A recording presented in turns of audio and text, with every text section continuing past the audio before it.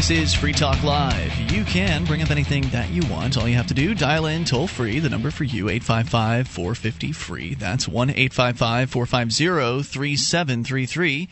And you can join us on our website over at freetalklive.com. We give you the features there totally free, so enjoy those on us. Once again, freetalklive.com. Unlike a lot of those other talk show hosts want to charge you for their sites. They charge you $5, $6, $7, $8 a month. We do it for free, and you actually get to control the content. So there's no editor that decides what is and what is not important. There's no single editor that makes these decisions for what goes up on freetalklive.com. What you see there on the main page has been put there by listeners like you. You find something online that you think's interesting, you think other listeners will enjoy it, you submit it as show prep, and then others get to vote up or down whether or not they like or dislike, and you get to vote on things as well. And the most voted up makes it to the top of the website. So essentially, you are the editor of the freetalklive.com website content. Go and see for yourself. Get interactive over at freetalklive.com. Joining me this evening, it's Luther. And it's Ian here. And so we're going to go to William in Texas to start things out here tonight, and then some stories about government schools and what's going on with those right now. William, you're on Free Talk Live. Yeah, I was listening to your November 26th episode. That would be Saturday night. Okay. Yes, sir. And y'all were talking about smoking pot and your first experience. Oh, I think that was Friday night. But yeah, go ahead.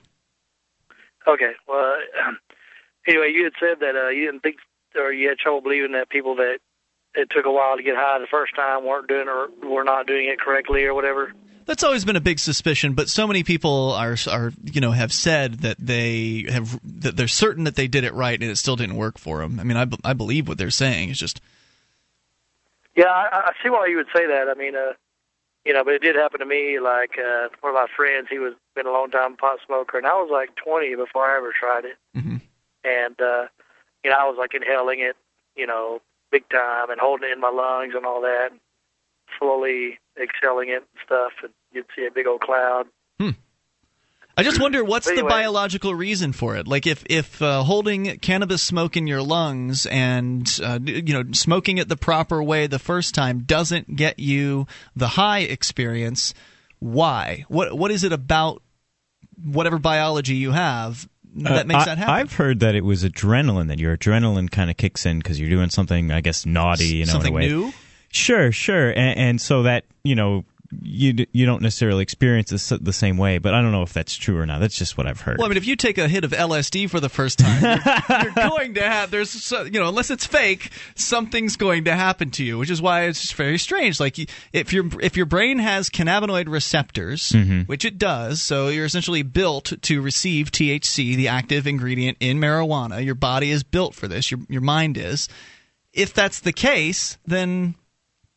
So just you're suggesting, Luther, that the THC is just not as noticeable as this adrenaline or whatever? Right. I think that you might feel the rush a little more, but I don't even know if that's true or not. So. Hey, on that note, because I never thought about that before, but on that note, like you ever done that when you've been high as heck and then you end up, getting in some kind of situation where you have to be all serious, like you think the cops are there or whatever. And have you ever noticed how like it totally ruins your high? Like if you've been drinking. Yes. And you can't get undrunk by a scare, but you can certainly get on high. Have you ever experienced I don't know. that? I think it can bum you out, but I don't think it's going to take away the chemicals from your brain. No, but you do sort of like clear up a bit, I guess, and you start thinking more. You're on point. Sure, yeah, sure. That makes sense. One factor there may be the fact that obviously the quality of the marijuana. That probably has, a big contributing factor. Maybe, but if you've never smoked pot before, then any marijuana should have a fairly large effect. I mean, for instance, you go to jail or you stay away from pot or something for a long period of time, you come back to it, it doesn't take very much pot to get you high, whereas if you've been smoking a lot of it, you're going to build up a tolerance. And so somebody who's doing it for the first time should have no tolerance. But I said, I'd like to know if anybody's like a biologist or something that can really explain this, because it's very confusing to me. Well, I tell you, the first time I ever really noticed I was high, and this was kind of a silly high, is I just had to quiet the imagination, and that was about it. And then later on, I did, a couple weeks later, I finally did start getting high. But beyond that, can I say one time sure, about the highest I ever got? Okay. I was in Colorado snow skiing on the mountains, and it was the last run of in Keystone, and it was the last run of the day.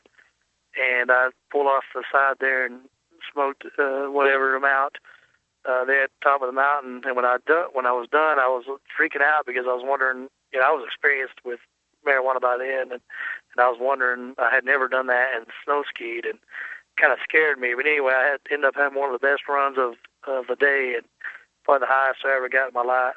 I was laughing and. And you were all by yourself, huh? Well, no, I had my family with me and stuff, but they weren't. I was the only one partaking. I see. Did they know that you were partaking? I think only my father did, but other people, and my sister, I take that back, my younger sister knew. And, but nowadays, I can't hardly enjoy it. I can't. It makes me paranoid and that's nervous.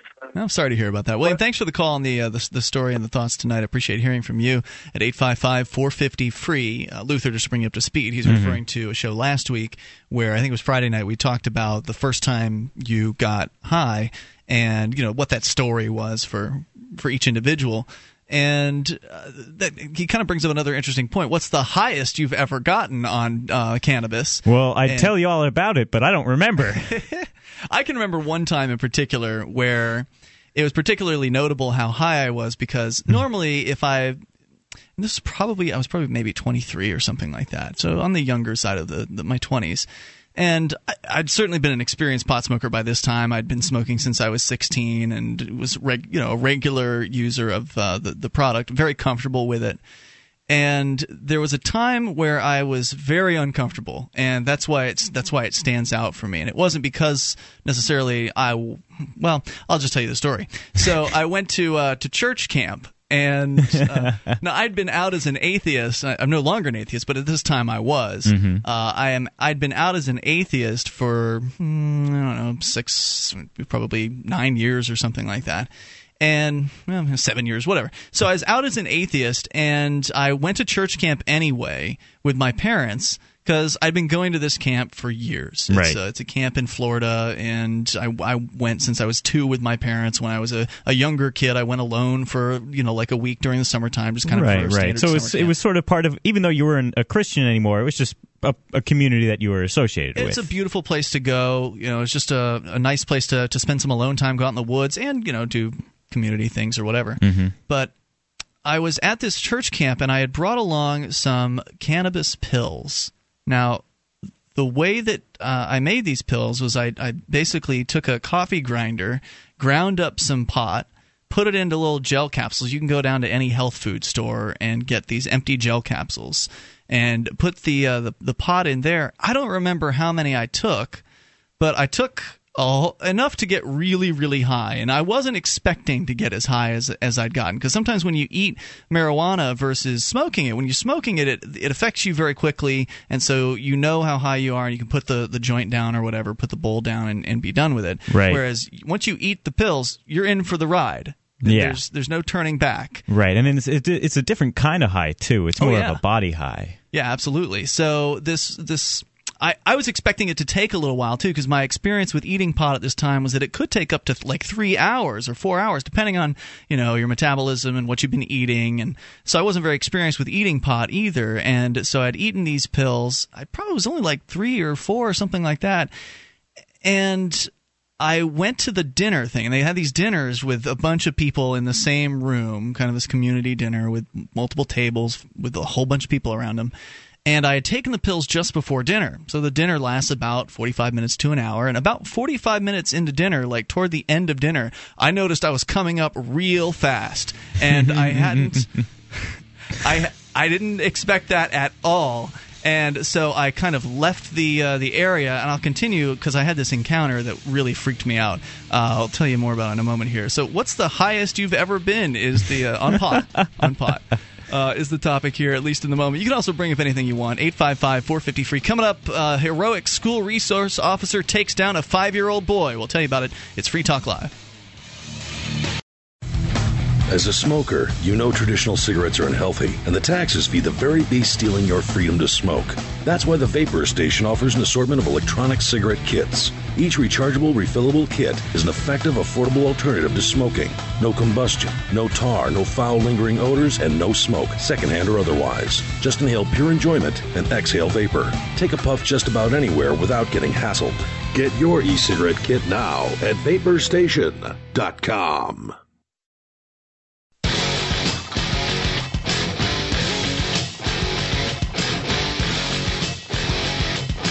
This is Free Talk Live. You can bring up anything that you want. The toll-free number for you is 855-450-FREE, 1-855-450-3733. Here tonight, it's Ian. And Luther. And we invite you to the website at freetalklive.com. Enjoy the features there. We've got news updates, so we'll keep you in the loop whenever there's something that you need to know about Free Talk Live. Just go to news.freetalklive.com.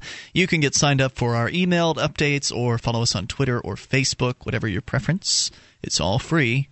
News.freetalklive.com. We'll continue with your calls here in a moment, but let's finish up with a story here. You've got one too, Luther. Sure, but I'll let you finish. Right, we had a gentleman call in the beginning of the show who wanted to share with us his most high he's ever been on cannabis, kind of in relation to a discussion we had last week about the first time smoking cannabis. Mm-hmm. So my story is I was at church camp and I wasn't religious. I was an atheist at the time in my mid-20s. I'd eaten some pot, got higher than I expected, faster than I expected, and basically I left the dinner table. This is when I was coming up much faster than I was used to by eating pot. Sure. And so I'd finished my dinner and I'd left and I went into my room, and for some reason I had to leave my room, or I wanted to leave and go outside. I just wanted to get out of where I was. Mm-hmm. And so as I was leaving, I encountered this lady, nice old lady that, I've known for years, because, again, this is like a church retreat thing in the woods.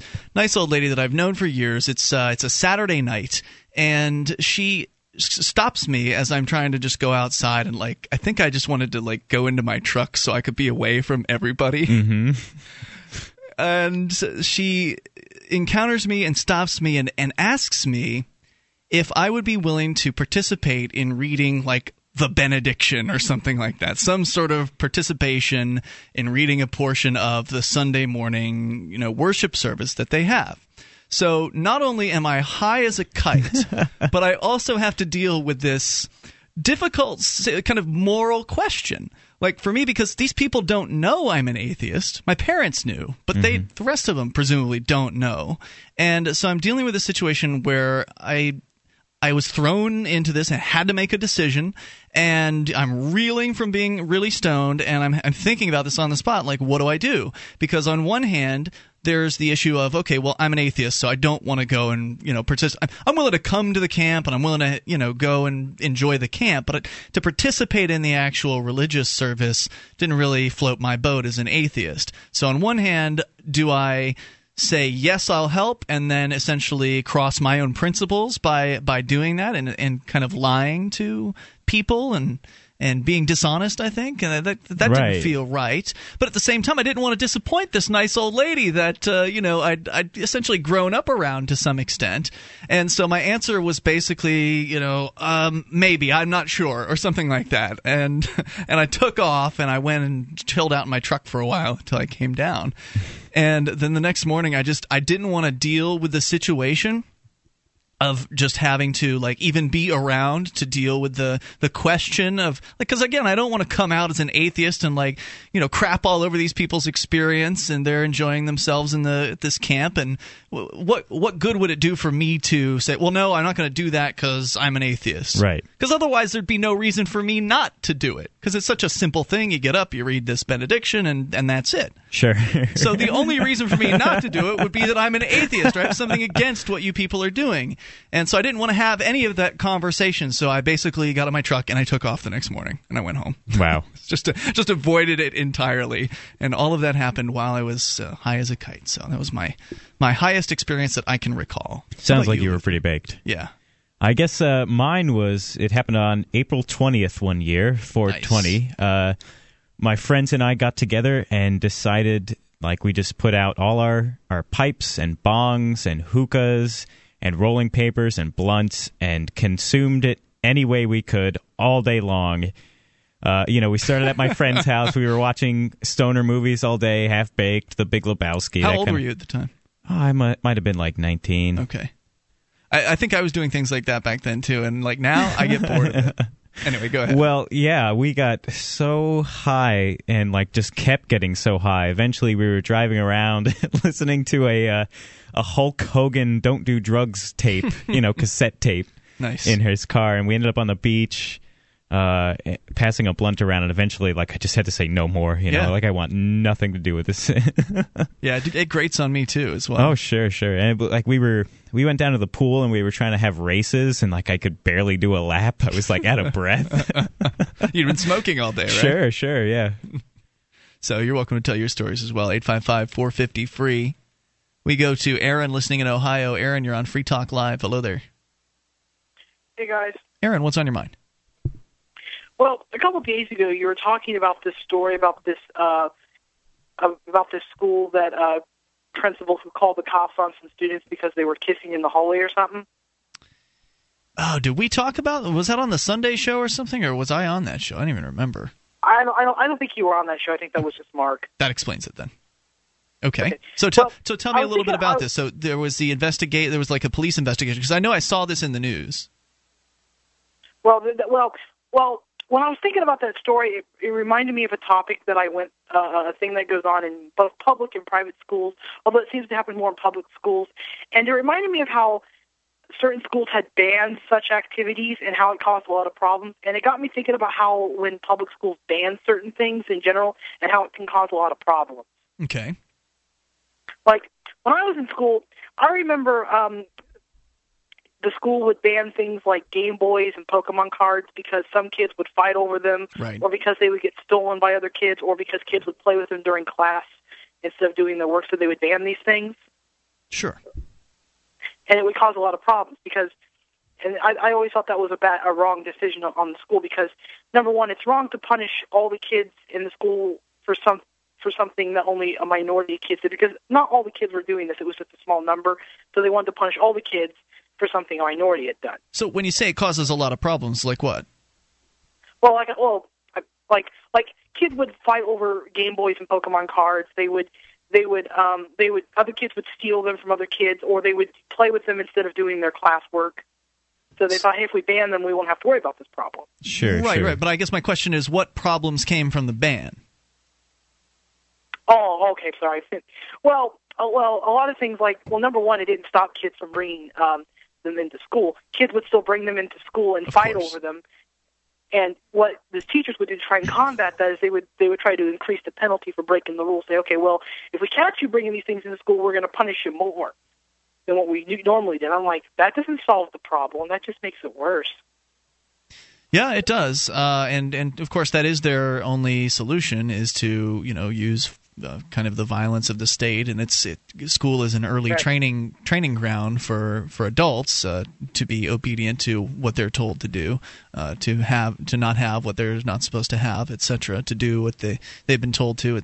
So it is frustrating, and it's part of the problem with government schools is there's no market response. I went through this, and anyone else who's my age, I mean, there's just a short window when these were popular, but Pogs. Yeah, and they worked like currency when you were a kid. You could trade them in lunch for other stuff. And we did that with, there were like sour balls. Not sour balls. What do they call it? Tearjerkers. They're gum. Oh, yeah. Really, really sour outsides to them. They had different tearjerkers that kids were selling one year, and it became a real issue with the administration.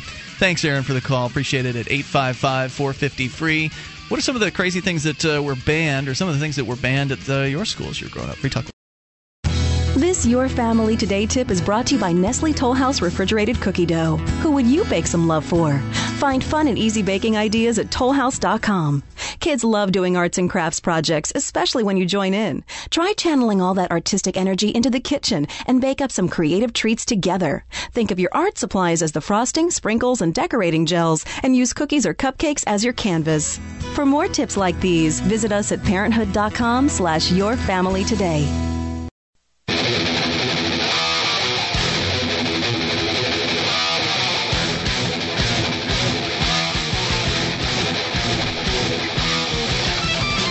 This is Free Talk Live. You can bring up anything you want. Dial in toll-free. Bring up whatever's on your mind. 855-450-FREE. That's 1-855-450-3733. And if you've ever been the victim of an injustice and decided to do nothing about it because attorneys are just too expensive, well, jurisdictionary.com is the course for people who don't have attorneys. It arms you with the information on how to use the court's rules. And until you know their rules, you might as well be fighting in the dark. It works for plaintiffs or defendants in civil or criminal matters or in state or federal courts. Costs less than an hour with any good attorney, and the 4-CD course is so easy the average 8th grader can learn it in a weekend. Go to jurisdictionary.com. You can grab some free tools like their legal dictionary, free videos, weekly tips and tactics, newsletters, and more. And then buy the course over at jurisdictionary.com. Use their pull-down menu when you check out and let them know you heard it from Free Talk Live. Jurisdictionary.com. Julia is joining us. Good evening, Julia. Hello. It's always nice to have you here. We'll take your phone calls, of course, at 855-450-FREE. We have been talking about, somebody called in to talk about the highest they've ever been. We were talking about smoking cannabis. And then went to government schools where it was brought up about public displays of affection being banned, things like Pogs or Magic Cards or Pokemon being banned. It's like nobody wants anybody to have any fun at the government school. Now, of course, if you actually had a school that was more open-minded, then maybe, for instance, I believe it's the Sudbury School is what I've been talked to about. There's a couple of folks in the Keene area that went to a Sudbury School in Massachusetts. I think it was like the first one. And basically it's an unschooling school. So if you wanted to go to the Sudbury School and play a game of Magic the Gathering with somebody as part of your school day, you could do that. And nobody would say boo to you about it. It's really interesting. You take the idea of unschooling, which is essentially allowing a young person to pursue their own interests in their own time, in their own way, in whatever way feels right to them. As opposed to being molded on what the state thinks is right for them. Right. You have to take this course, this course, this course, and this course, and this year, and next year you have to take these courses, and everybody has to take the same courses, except maybe you can have music versus art, or computers versus music or art. They give you electives like you have some real choice in your curriculum. Right, like you have some real choice picking a president or something like that. Sure. Actually, in middle school, my first year, 7th grade for us, which I guess is junior high in Idaho. Anyway, we were forced to take what they called a required elective. So it wasn't, you didn't have a choice. Yeah. And it was what they called the wheel. And instead of taking a class for a semester, you would only take it for a quarter and then go on to like the next course. Mm-hmm. So it was, it was French and Spanish. So you didn't get to choose French or Spanish? You had to take them both. Yeah, you have to take them choose both. The wheel. Yeah, the wheel is what they called it because it would rotate. Uh-huh. So but it was that 4 classes. So it was foreign language, the French and Spanish. Then it was home ec, cooking. And then it was computers and then art. And this was all on the same wheel? Yeah. So like, for example, I took the French one first. It's just kind of where they stuck me. Yeah. And then you stayed with that class as you moved through the wheel. But like other people would have taken art first and then moved through the wheel. And then other people would have taken computers first and moved through the wheel. So you end up taking the same classes just in a different order? Yes. Is that basically? You get to choose which order you take our required classes. No, you didn't even get to choose which order you took it in. Oh, really? They stuck you in an order, and you were stuck with that order. So nothing about it was choice. You got to choose between wheel 1 and wheel 2. Oh, yeah. I think that was it. There was like 2 wheels. And wheel 2 was... I actually kind of wish I would have taken wheel 2 because they had like a mechanics class, like a robotics. If only you knew where you could be today if you'd just taken wheel 2. Yeah, I'm sure my life would have been so different now. Right? Because government school is so important to where you end up as an adult. Oh, wait, no. No, it's not. Right. I was a failure at school. In fact, many people failed at school. Bill Gates, didn't he drop out of college? Yep. I think he did. Mm-hmm. Dave from the Wendy's Dave guy, I don't think he ever completed high school. I think we learned that on Penn and Teller, right? They had a list of folks who never went to college. I don't recall, but it sounds like they would say something like that on Penn and Teller's BS. Mm-hmm. So these government schools with their one-size-fits-all curriculum, just forcing things down people's throats, look at other options for how kids could learn and how much more fun those classes or those educational curriculums could be. Because if you can make education, you can make going to school a fun thing that kids want to do, then they're going to want to learn as well. And that's the idea behind the Sudbury School, is that when the child is ready when the student is ready, the master will appear. In this case, when the child is ready, they will be able to seek out what they want. Of course, in today's world with the internet, it's even easier than ever to get the information you're looking for. I don't even see the point in going to college anymore. I agree, unless you need to be an engineer or doctor or something. I went to the school of Wikipedia, and I've learned so much from it. Yeah, Wikipedia is relatively, you pretty much trust Wikipedia, although you always usually have to, if you question something, you have to go and click on the source, and hopefully it has a source. If it doesn't, then it is and if it doesn't, they hate Wikipedia in college. Yes, they do. Yes, they do. Because it makes things so much easier for kids, or because what? they say don't that trust the source. It's not accurate. I see. Yeah, it can't possibly be accurate. But Wikipedia articles will say in them, like the objectivity of this article is in question, and that kind of stuff. I have a story about why I think Wikipedia is pretty dang accurate. When we first moved up here, there was a Keene Wikipedia, and obviously the Keene Wikipedia was pretty small, right? Mm-hmm. And their page on the Wikipedia? No. They actually had a Keene Wikipedia, and every day I would go in and change the government section to like the city of Keene should just abolish itself or something, and within like an hour it was always changed back. That's funny. So like they were very closely, somebody who loved Keene enough to follow a Wikipedia page about it was on top of that stuff. And there are people that like a variety of things that follow pages very closely. I don't know, try to change something on a Wikipedia page and see how fast it gets changed back. Well, from what I've seen, Wikipedia has come up with a pretty good system. Like some wikis are better than others, right? So, for instance, the old Free Talk Live wiki, which has now been retired, but if there's a lot of people using it and there are enough people moderating it, then it can work out. But if it's just a few people coming in there from time to time, then one person can go in and make all kinds of crazy changes, and if nobody else is checking up on it, then those changes are going to stick. So it just all depends on the software and the setup, and obviously Wikipedia's got it together, and of course they should. They get all kinds of money. They're doing a fundraising drive right now, actually, and I've given them some money in the past. I mean, I've gotten use out of it, so I figure I'm going to send them a few bucks. So 855-450-FREE is the toll-free number, but I find the Sudbury School to be one of the most interesting schools because it's unschooling at a school. And when I was talking with these guys that went to the Sudbury School, they had come out of kind of the government school system and gone into the Sudbury School. So they were coming from that crap can government system and then going into this completely different realm where they control everything. And so he pointed out that what happens when somebody comes over from the government school is they still have that kind of hatred of learning that the government schools inculcate into you. They make you not want to learn. That's just the way government schools tend to do it. Sure. And so you kind of take that hatred of learning and you go into this open environment where you can do whatever you want to. And they said that usually what resulted from that was that, some guy would go in, he'd just come in from the government school, and he'd like, I don't want to learn anything, I'm just going to sit down and play video games. So sit down, play video games, keep playing the video games, play them as long as you want. Play the games as long as you want. Nobody's going to say anything to you about it. But what happens is what they see around them is all these other kids doing these productive things and, creating art or, doing research or whatever it is that they're doing, experiments, and their curiosity gets piqued. They want to know what those other kids are doing and why they're not so interested in playing the video games. And so they start to ask questions and they start to talk to the other kids about, well, what are you doing? And then they get interested all of a sudden and they find their own path. And so they give up on the video games after a certain amount of time. And there's a certain period where they just play video games nonstop and then they kind of come out of that.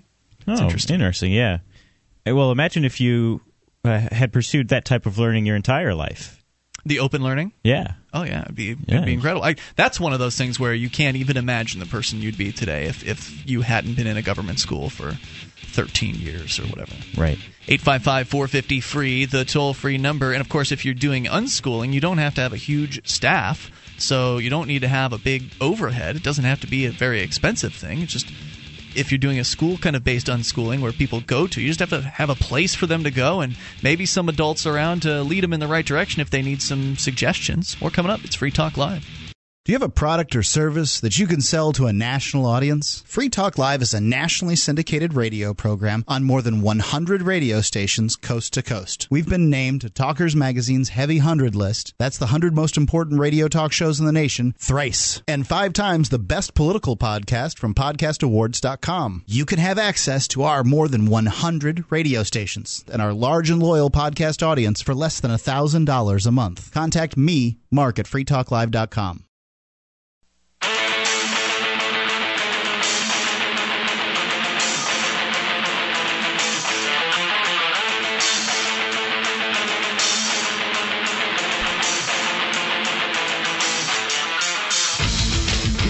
Free Talk Live, and you can bring up what you want. All you have to do, dial in toll-free, the number 855-450-FREE. That's 1-855-450-3733.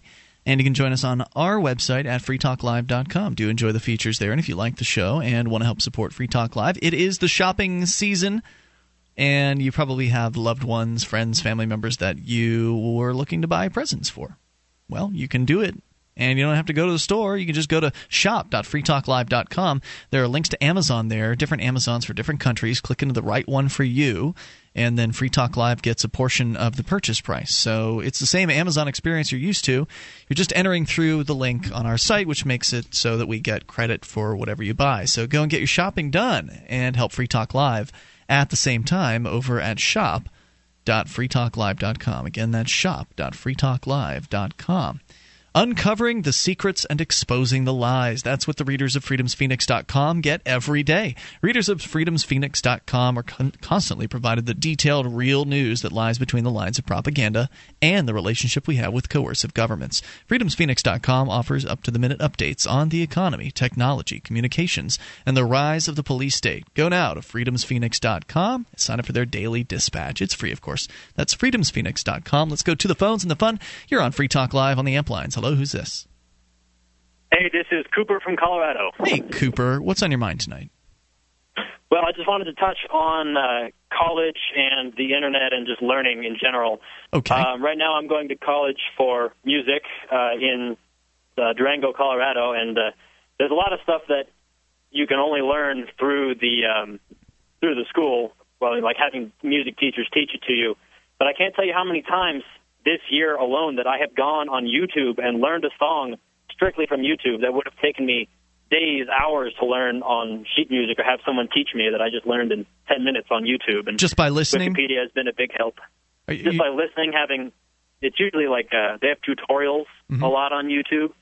So like it's a guy playing it and explaining it how to do it. And neat. I'm pretty sure you can do this for pretty much any instrument with almost any song. You know, Cooper, I have to disagree with something you said where you say that there are some things you can only learn through the college, because I am a almost completely self-taught musician, and I have played over 13 instruments in my life. So what is it, Cooper, that you... So you're wrong, Cooper! So what are you saying, Cooper, that is so useful about the college? Luther's saying it's a bunch of crap.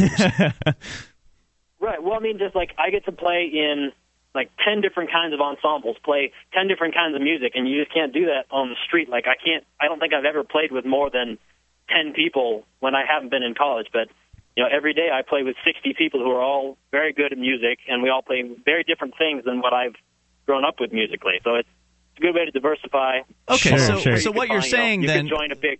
So what I'm hearing you say, though, is that all college is essentially a big networking seminar for you. Like, basically, it's allowing you to connect with and spend time with other people of a similar interest. I mean, isn't there another way that could be organized in, you know, the real world where you didn't have to have college to do it? Couldn't there be some sort of like a music club where people come together to practice and to play?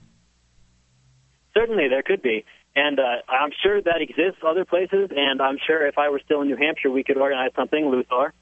But since I'm not in New Hampshire, I'm in Durango, Colorado, the only thing you can do is through the school. Yeah. Yeah, I get it. I mean, certainly colleges have monopolized certain things out there. All I'm saying is without this college system, that doesn't mean that there wouldn't be ways for similar things to happen at probably a much lower price. Like, imagine if you could just get together with other people that love music and teach each other and learn from one another without having to pay some crazy overhead to the college. Like, what are you paying for the privilege of being able to get together with all those other musicians? Quite a lot. but I also pay for the privilege to play a lot of instruments. Like pretty much every day I play an instrument called a marimba, which is pretty much a keyboard that you hit with a stick. Right. And this instrument is several $100,000, well, right, many thousands of dollars. Yeah, that's an advantage. There's no way I'd ever be able to play it. That's an advantage I found about being in school music programs. Like, I got to learn bassoon. I would have never have been able to I can't buy my own bassoon now. It's a lot of money. They're expensive. Well, now there's something you've been talking about, Luther, this hackerspace idea, where essentially you get a bunch of machines, expensive machines that can kind of make machines and machines that can weld and other things, lathes, whatever. Right, and people who know how to do all this stuff. Right, so you get this hackerspace. These machines are pretty expensive, some of them. Somebody invests in this hackerspace. They lay down whatever the capital is to get these machines in. They get the space, the actual physical warehouse space where you would go and use these machines. And then people like you, Luther, maybe don't have the capital to start your own machine shop. You could go in for, say, $75, $100 a month or something like that, and you could essentially rent the space and go in and actually utilize all those expensive machines. It could be a very kind of it sounds like a very similar idea, except without the $20,000 a year price tag. Right, so sort of a music cooperative. Yeah, co-op. Yeah, sure. I mean, that's possible. It's just that right now the colleges have kind of monopolized that service. Sure. Right. And like in every other manner of getting the government out of our lives, it's just a matter of convincing people that there are other ways to do things. Yep. Indeed. I'm working on it. Cooper, what else do you want to share? Anything else on your mind tonight? No, that was it. Thanks for the call, man. Appreciate hearing from you at 855-450-FREE. That's 1-855-450-3733. Hey, since we're talking about school, there's news out of the New York Daily News, nydailynews.com, about a young lady who has been ordered to write an apology letter to the governor. Why?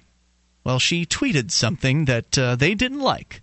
According to the story here, a high schooler who found herself in hot water after writing a negative tweet about Kansas Governor Sam Brownback told the Associated Press on Sunday that she won't be apologizing. Emma Sullivan, a high school senior, tweeted, quote, "Just made mean comments at Governor Brownback and told him he sucked in person," unquote. Oh, no. After listening to the governor speak. Well, I guess the truth does hurt.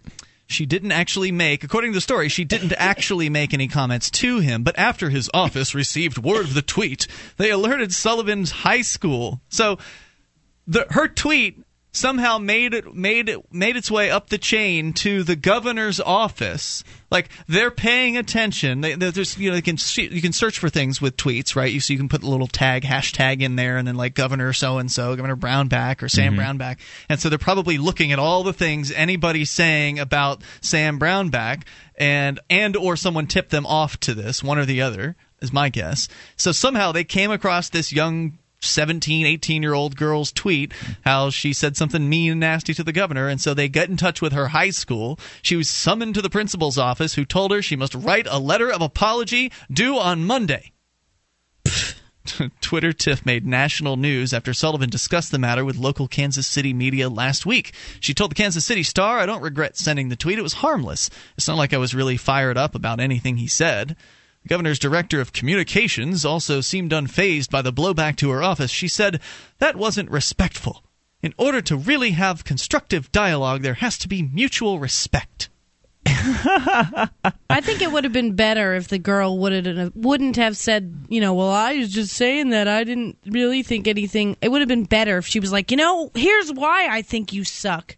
Sure.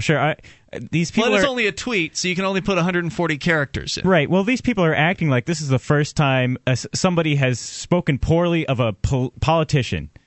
Well, she's in high school, so how many high schoolers will actually speak out against the governor? Yeah, but it doesn't matter. I mean, why do they care so much that, somebody tweeted that they didn't like him? Apparently, they care because they can reach this girl. Like the average person tweeting, they'll know who you are, but for whatever reason, they were able to track this girl down. They figured that she works at she goes to school at the government high school, and because the high school's under their control, they figure she's under their control, and they're going to try to exert some control. That's what bureaucrats do. They try to control you. Yeah, it's just so pathetic. I mean, people, I get bad feedback about me on this show, and it's not anything constructive. It's just like, oh, you suck. You're bringing it down. Yeah. You know, and it's like, whatever. I guess you're jealous because I'm on this show, and you're busy just talking about it. Take that. So, but actually, she gets better in what she has to say here after the fact. So after being told she's not respectful, there has to be mutual respect. Over the weekend, Sullivan received a huge swell of support. Her Twitter account grew from a few dozen followers to more than 3,200. Wow. Yeah, a little media exposure goes a long way. As of Sunday night, and she posted a quote from Gandhi. She posts, "First they ignore you, then they laugh at you, then they fight you, then you win." So it's a pretty cool little story. 855-450-FREE. Good for her for not bending to the pressure and apologizing, because they're saying she had to write an apology by Monday. What are they going to do to her if she doesn't? Right. If they suspend her or anything, you know, like that's a free speech lawsuit totally waiting to happen. 1-855-450-FREE. Now, you could argue that there's no free speech on government school campus, but she wasn't necessarily on government school campus at this time. It was a tweet. More coming up. Hour 2's next. Free Talk Live. DVD, books, music, instruments, periodicals, computers, software, electronics, photo, cell phones, office products, home and garden, bed and bath, furniture, kitchen, pet supplies, automotive, hardware, apparel, shoes, jewelry, grocery, healthcare, sports and outdoors, toys, games, used, and more. It's a department store at your fingertips. Shop.freetalklive.com. Get all your shopping done, get a great deal, and a portion of your purchase goes to benefit Free Talk Live when you enter Amazon via shop.freetalklive.com.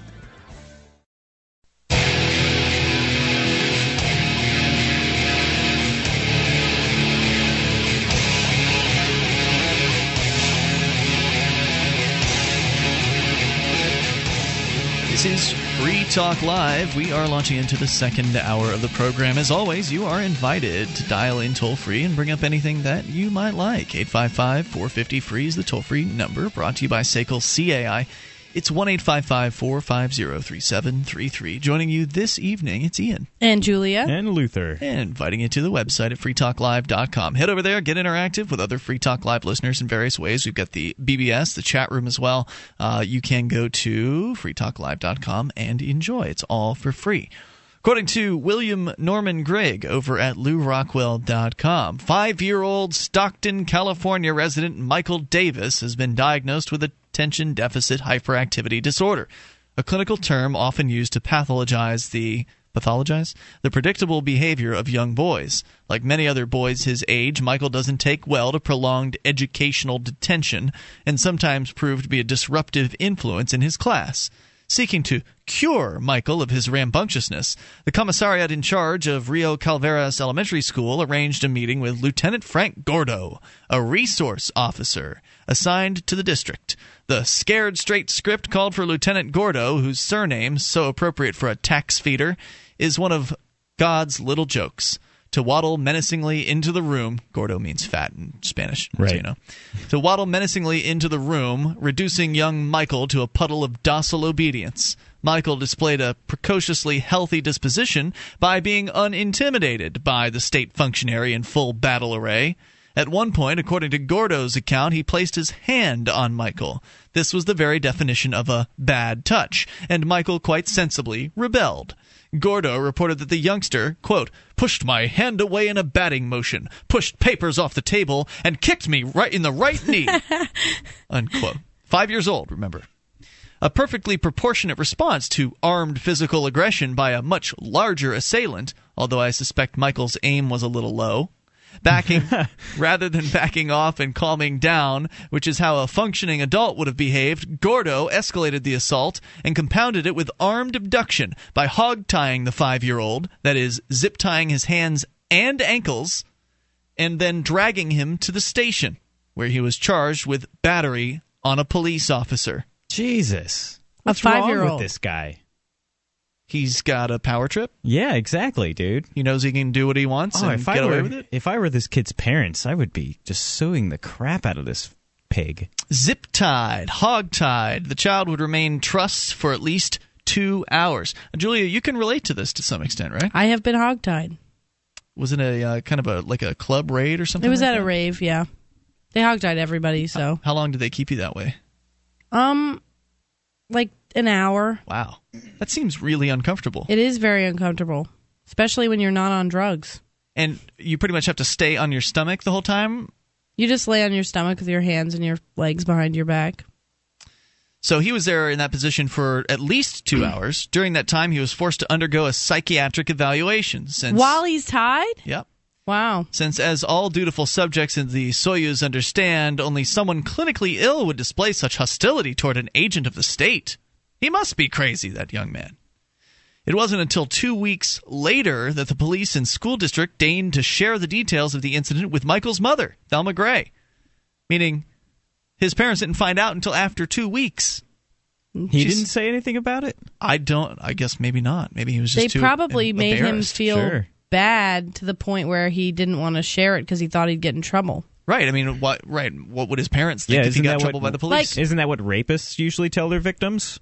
Don't say anything or you'll get in trouble. Well, when I went to jail for possession of marijuana when I turned 18, while I was waiting to go in and see the judge, I was standing in this room and like this huge black woman cop came in and like one by one took her turn yelling at us, and she took me into a room and she, got in my face and she said, "You think marijuana is a cigarette?" And I calmly said, "Well, honestly, I think it's better for you than cigarettes." "Well, it ain't. You have a drug problem," and was like screaming at me and trying to make me feel bad about it. This was in court. This was in jail because I had to go see the court.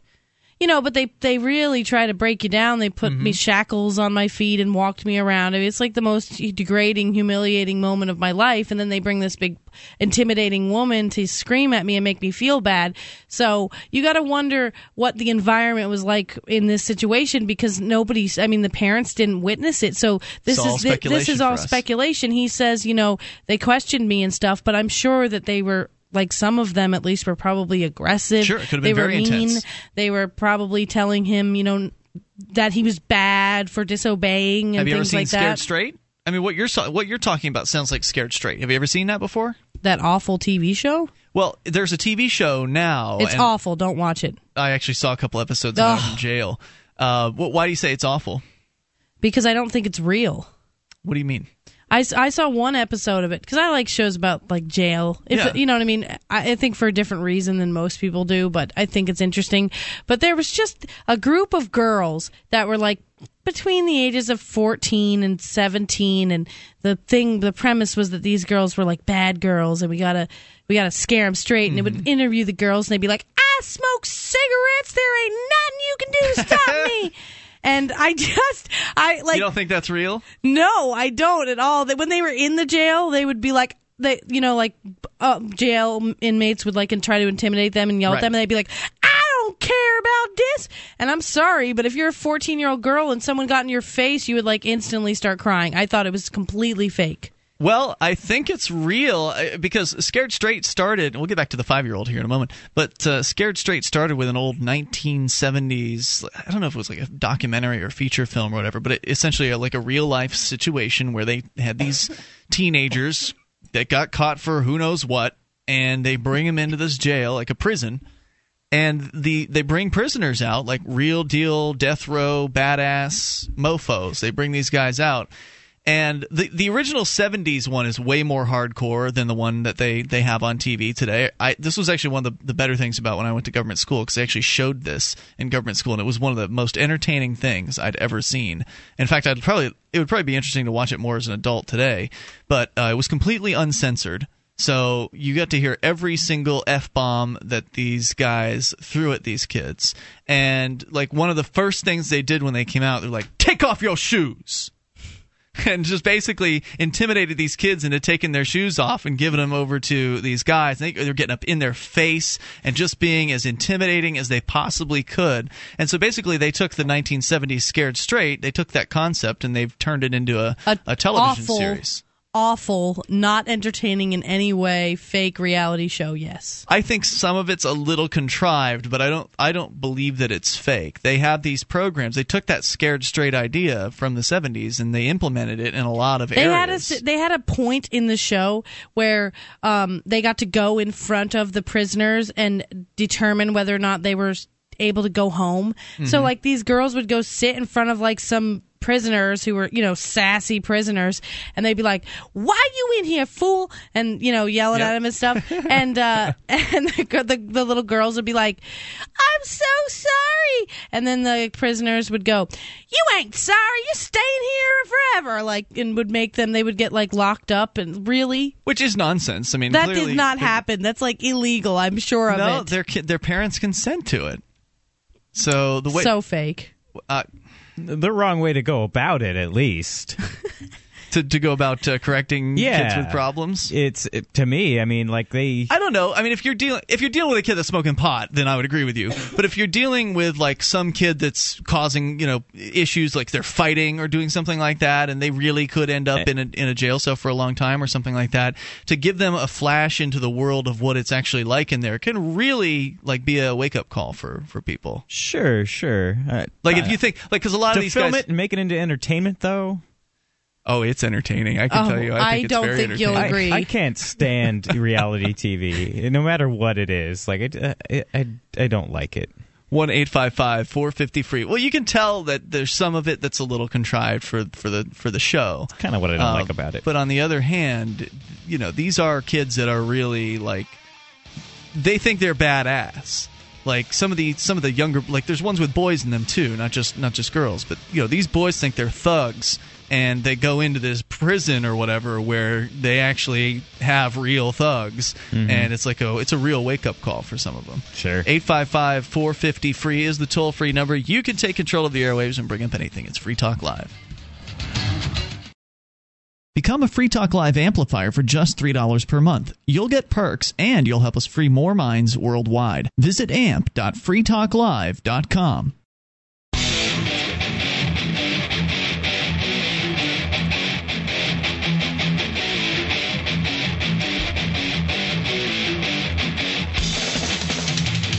This is Free Talk Live. Bring up anything. Toll-free number 855-450-FREE. That number brought to you by SACL CAI. It's 1-855-450-3733. You can join us online at freetalklive.com. We give you features there free, so enjoy those on us. Again, freetalklive.com, and those features include listening options 24/7. The latest episode of Free Talk Live is available to you via our broadband or dial-up streams. You can go to listen.freetalklive.com to get tuned in there. You can also learn about the over 100 great radio stations that air this program, plus our satellite radio options, including XM satellite radio, 2 channels up there. In addition to that, our free-to-air satellite channel, the webcam, and the listen lines that allow you to call from any phone anywhere, and as long as it can dial long distance, you can listen in via your phone as well. So go to listen.freetalklive.com to get those details and get tuned in. That's listen.freetalklive.com. The holidays just around the corner. It's time for you to start thinking about what to get your friends and family. And one of those things that you can get them that is unlike anything they'll likely get from anyone else is wisefoodstorage.com. This is something that can actually allow your loved ones to be prepared for whatever events come around the corner, whether it be a food shortage, natural disaster. You never know what's coming next. So always good to be prepared with delicious ready-made meals like cheesy lasagna and savory stroganoff. I've tried the stroganoff, and I thought it was pretty good. Yeah, I tried a little bit of yours, too. I mean, not too shabby for something that's going to last you 25 years. Not on bad the shelf. at all, yeah. Packaged for freshness in individual metal mylar pouches, and you prepare them in just minutes simply by adding water. You can visit wisefoodstorage.com. Call 855-FOOD-WISE today. Get the free entree sample. Test it out. See what you think of the quality. 855-FOOD-WISE. Or wisefoodstorage.com. You decide you like it, go all the way and get yourself order however much you want. They've got different packages there for you, depending on the size of your family and how many months worth of food you want to get. And you can save 10% off and get free shipping just by using our discount code, which is FTL, as in Free Talk Live. So use that promo code, and you'll get 10% off any order and free shipping. Don't forget the free sample also at wisefoodstorage.com. That's 855-FOOD-WISE, wisefoodstorage.com. We're talking about this 5-year-old boy who was arrested, hogtied by the police. We'll finish up that story here in a moment. Got kind of sidetracked into discussing a television program which is based on an original 1978 documentary with actually Peter Falk, narrated by Peter Falk, Columbo. It's called Scared Straight. And Julia, you're saying you think the TV show is absolutely cheesy and horrible, and you don't even think it's real. I think it's scripted for sure. I think most reality TV, even if there's aspects of it that may be real, I think most of it's fake and scripted. Well, they really do these programs. I mean, these programs, these Scared Straight programs, I believe that they exist out there. Right, but they existed prior to the TV show coming out. And so maybe they're playing it up a little bit, but a lot of the tactics are very similar to what I saw in the 1978 film. Now, actually, looking here at the Wiki, and as entertaining as I found it, over at Wikipedia, it says that let's see, as a result of the film, many states introduced Scared Straight programs in an attempt to rehabilitate young delinquents. The effectiveness of those programs has been questioned, however, most significantly by a peer-reviewed meta-analysis report of 7 such programs, which indicated that Scared Straight programs not only failed to deter crime, but actually led to more offending behavior.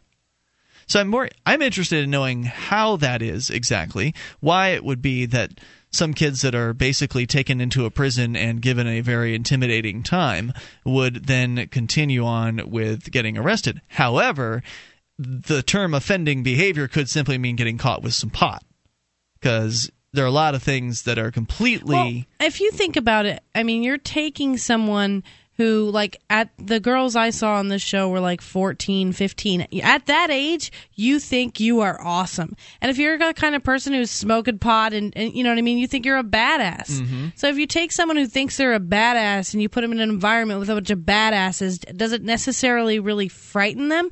And I'd like to point out that sometimes... I had to do something like this. I didn't have to stay overnight or anything like that. I got in trouble with the law, and as part of my punishment, I had to go visit the jail, and it was like a little tour. Did they yell at you? Yes. Well, here's what happened. They didn't yell at us, but when we went through, like, the male prisoners especially were, like, humping the walls and just being overly gross and making gross gestures.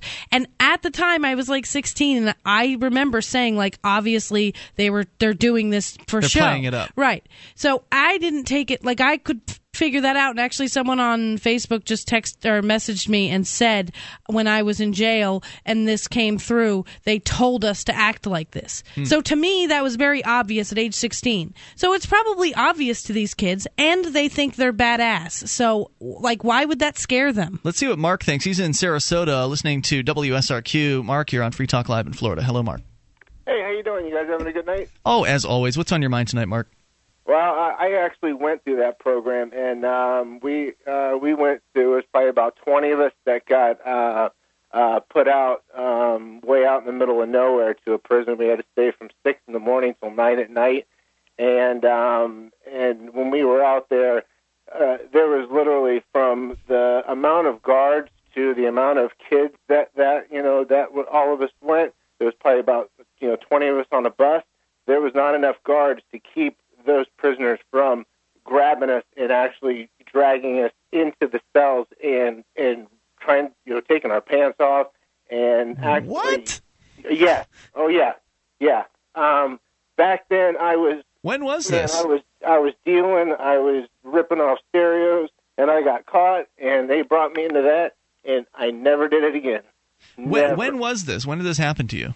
Let's see. I was about 14, 15. So, like, what year was that?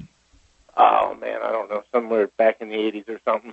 And it was actually right when the Life program came out, because a lot of my friends got put in that Life program. The Life program? Yeah, Life program. It was actually right down the road here in Sarasota.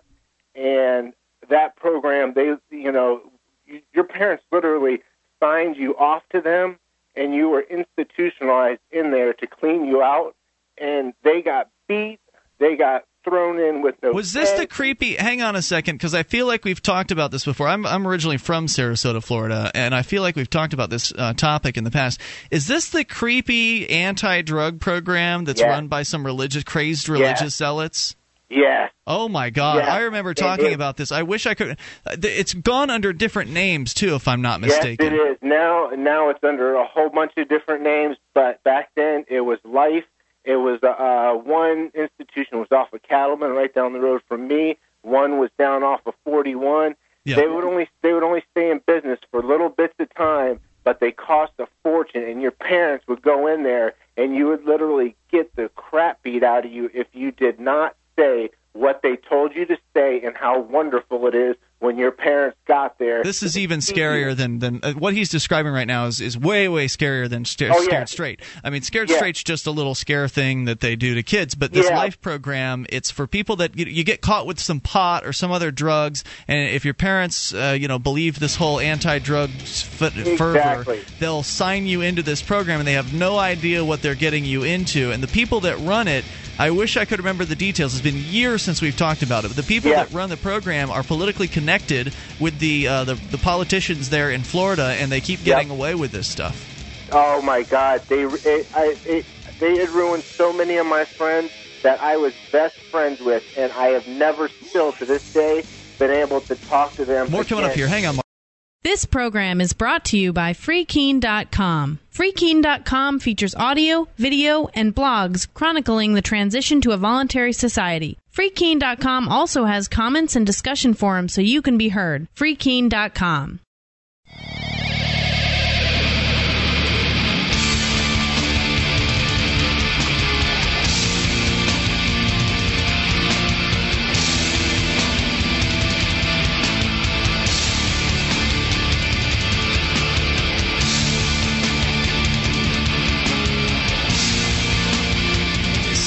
Free Talk Live. Bring up anything you want via the toll-free number, 855-450-FREE. That number brought to you by SACL, C-A-I. You can join us on our website. We give you the features there on the house. The Shrine of Female Listeners is one of our features. And if you're a lady listener, you can become part of the Shrine. All you have to do is go to shrine.freetalklive.com. And that's where you'll find information about how to be on the Shrine. You'll also see the dozens of ladies who've taken the time to send in their validated photo or video showing that they are listeners of this program. That's what validation is all about. And you prove in the picture or the video that you are a listener of Free Talk Live. Various different ways people do it. Kind of the most common one is to hold some sort of signage that references the show. It says I love Luther or something like that. They do. So go to shrine.freetalklive.com. And Vaporsmiths, if you are a cigarette smoker, you need to know about Vaporsmiths because the cigarette's probably going to kill you someday. So why not switch to the e-cigarette from Vaporsmiths.com? You won't have to deal with the smell of smoke anymore. You won't have to deal with people complaining about secondhand smoke. You're not going to have to deal with the cost because you're going to save a bunch of money. If you're a pack-a-day smoker, you can save $120 per month using the Vaporsmiths. So you smell better, you've got more money in your pocket, and your house smells better as well. It's more convenient. You don't have to go outside to smoke. You can stay right there in the bar. You can sit right there in the restaurant. You can stay in your office. And there's no reason not to try this, especially because you're going to get a free starter kit if you order over $60 worth of stuff. And it's easy to do that because 40 cartomizers, and one cartomizer is basically the equivalent of a pack of cigarettes, as I understand it. 40 cartomizers. You order 40 cartomizers, you get a free starter kit. That includes 2 Vaporsmiths e-cigarettes and the charger that you need for it, and you get free shipping. So orders over $60, free shipping on that. If you order 40 cartomizers or more, you get the free starter kit. Use coupon code FTL to get that. 855-2-GET-VAPOR or go to Vaporsmiths.com. That's 855-2-GET-VAPOR, Vaporsmiths.com. We lost the caller on the line there who was telling us about his experience in this really creepy drug rehab place that basically you're being held against your will. And I wish I could remember the name of these people. I hope somebody can call in with more details on it. I was hoping he would stay on through the break because it's something worth revisiting, especially if they're still at it and they're still going and doing these things. I mean, taking kids, putting them in this rehab, basically subjecting them to torturous conditions, crazy mind control techniques, and forcing them to stay there. Like, they're locked down, unable to leave this place. Kids try to escape. They get punished. There's physical beatings, all kinds of just, like, I'm not even telling you the half of it here. That's sick. And it's all very religious-based as well. So the people that are doing this are really ultra-religious zealots. They're major campaign contributors to, like, Republican politicians, probably Democrats too, in Florida. And I believe this happened beyond Florida, but I know there was a place in Sarasota, as the guy was talking about, in the past. And just people have had just their lives torn apart by these places. It's so sick, some of the techniques that they use. Wow. I wish I could tell you more specifics. I was digging on Google to try to find it, trying to recall the names of the two primary people that were involved in it, but I just wasn't able to do so. So 855-450-FREE. It's probably been like 7 years since we've talked about it, so all the details are a little hazy for me. 855-450-FREE is the number. So let's go back to the story about the 5-year-old. He's in school. He's been diagnosed with attention deficit hyperactivity disorder because, well, he's a young boy. And as Will Grigg points out, he believes that this is a particularly overdiagnosed thing. Now, Julia, you think that ADD in some cases is absolutely real. Sort of. I think it is way overdosed in kids. There's a lot of different opinions on this, and some people think it's completely fake.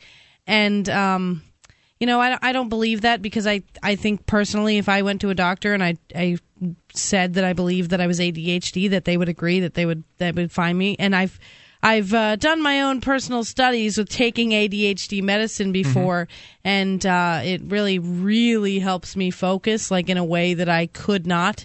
And it's like an illegal drug like Adderall. I have friends who hate it. Right, it just makes them feel cracked out, awful. Where it's like speed, right? Like with me, if I take Adderall during the day, I am going to do all kinds of awesome, like, productive things around the house. That I've just always been lazy, and so I'm not sure if it's necessarily a condition as much as I believe that everybody has different strengths and weaknesses, and one of my weaknesses is that I have trouble focusing.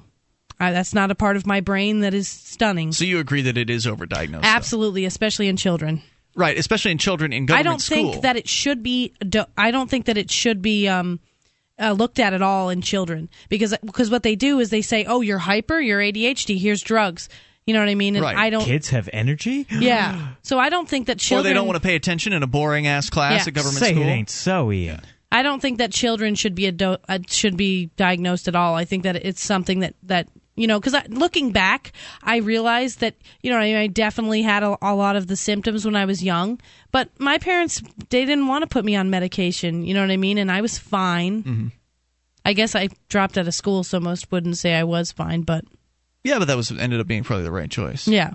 So, back to the story about this 5-year-old. He is, maybe acting out somewhat in class. Police officer, the so-called school resource officer, comes in. And when he attempts to put his hand on this young man, the young boy didn't appreciate that very much and ended up kicking, allegedly, the police officer in the shin. Again, we're talking about a 5-year-old boy here. Yeah, they're taught if somebody you don't want touches you, kick him and run away. Yeah. So that's what he tried to do. Ended up being hogtied for at least 2 hours. Underwent a psychiatric evaluation. And then it wasn't until 2 weeks later that the police and school district deigned to share the details of the incident with Michael's mother, Thelma Gray. She says, "I was led to believe that Michael saw a police officer and attacked a police officer on sight." But that's not what happened. Michael, whose parents are divorced, may have emotional problems. This much should be said. Whatever affliction inspired this youngster's reflexive hostility toward a member of the state's punitive priesthood is something I wish the rest of us would catch. It's worth noting that the resource officers, the uniformed bullies who prowl the hallways of government schools looking for trouble, are taught to see themselves as an army of occupation whose mission is to overawe a hostile population. In his keynote address to the 2007 National Association of School Resources Conference, held against the rugged and forbidding backdrop of Orlando's Disney World, self-styled tactical and counterterrorism expert John Gidduck opened a window into this mindset, saying, quote, this is what he's saying to the other school resource officers, a little school resource officer convention, quote, "You've got to be a one-man fighting force. You've got to have enough guns and ammunition and body armor to stay alive. You should be walking around in schools every day in complete tactical equipment with semi-automatic weapons. You can no longer afford to think of yourselves as peace officers. You must think of yourself as soldiers in a war, because we're going to ask you to act like soldiers. Jesus. Resource wrong with these people? officers are school cops, right? Yeah. Because I remember that started. Now they're school soldiers, according to this guy. Right. I remember when I was growing up, this was fairly new, the resource officer, and our dad hated the resource officers. Hated them. He just thought it was so wrong that there were cops in the school. Well, yeah, it's conditioning, isn't it, to get kids used to. And now they're militarizing them more. This is just, and they're doing this with police everywhere. But like to say this, those are kids. You're not fighting a zombie horde. If this doesn't disturb parents, I don't know what will. Your goal is to survive, they said? What? From what? 5-year-olds with You've got to have enough on. guns and ammunition and body armor to stay alive. Jesus. You should be walking around in schools every day in complete tactical equipment with semi-automatic weapons. You can no longer afford to think of yourselves as peace officers. You must think of yourselves as soldiers in a war, because we're going to ask you to act like soldiers. Sick stuff. Yes. 855-450-FREE. Do you need more reasons to pull your kids out of government school? It's Free Talk Live. When you're planning your move to New Hampshire as part of the Free State Project, consider Keene. Civil disobedience, politics, media, outreach, and social events. Keene has it all. Get connected with video, audio, our forum, and more at freekeene.com. That's freekeene.com.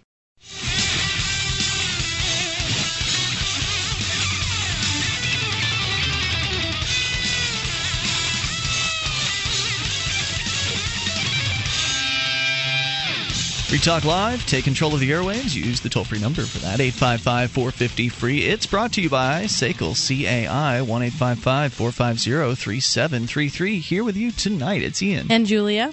And Luther. And we invite you to the website at freetalklive.com. We've got a bulletin board system and more. You can go and get interactive over there at bbs.freetalklive.com. You can get interactive with other Free Talk Live listeners, and you have more control now than ever in the past, or at least for years. The BBS kind of been falling off the radar as far as popularity was concerned, and it's because it was an unfriendly place to be, because it was virtually unmoderated, and now we've got more moderators, and they've got more ability to moderate, and you can moderate your own threads by simply deleting things you don't like. If somebody responds to your post and you don't like what they've said, or you don't like that they post a picture you think's gross or something like that, you just delete it.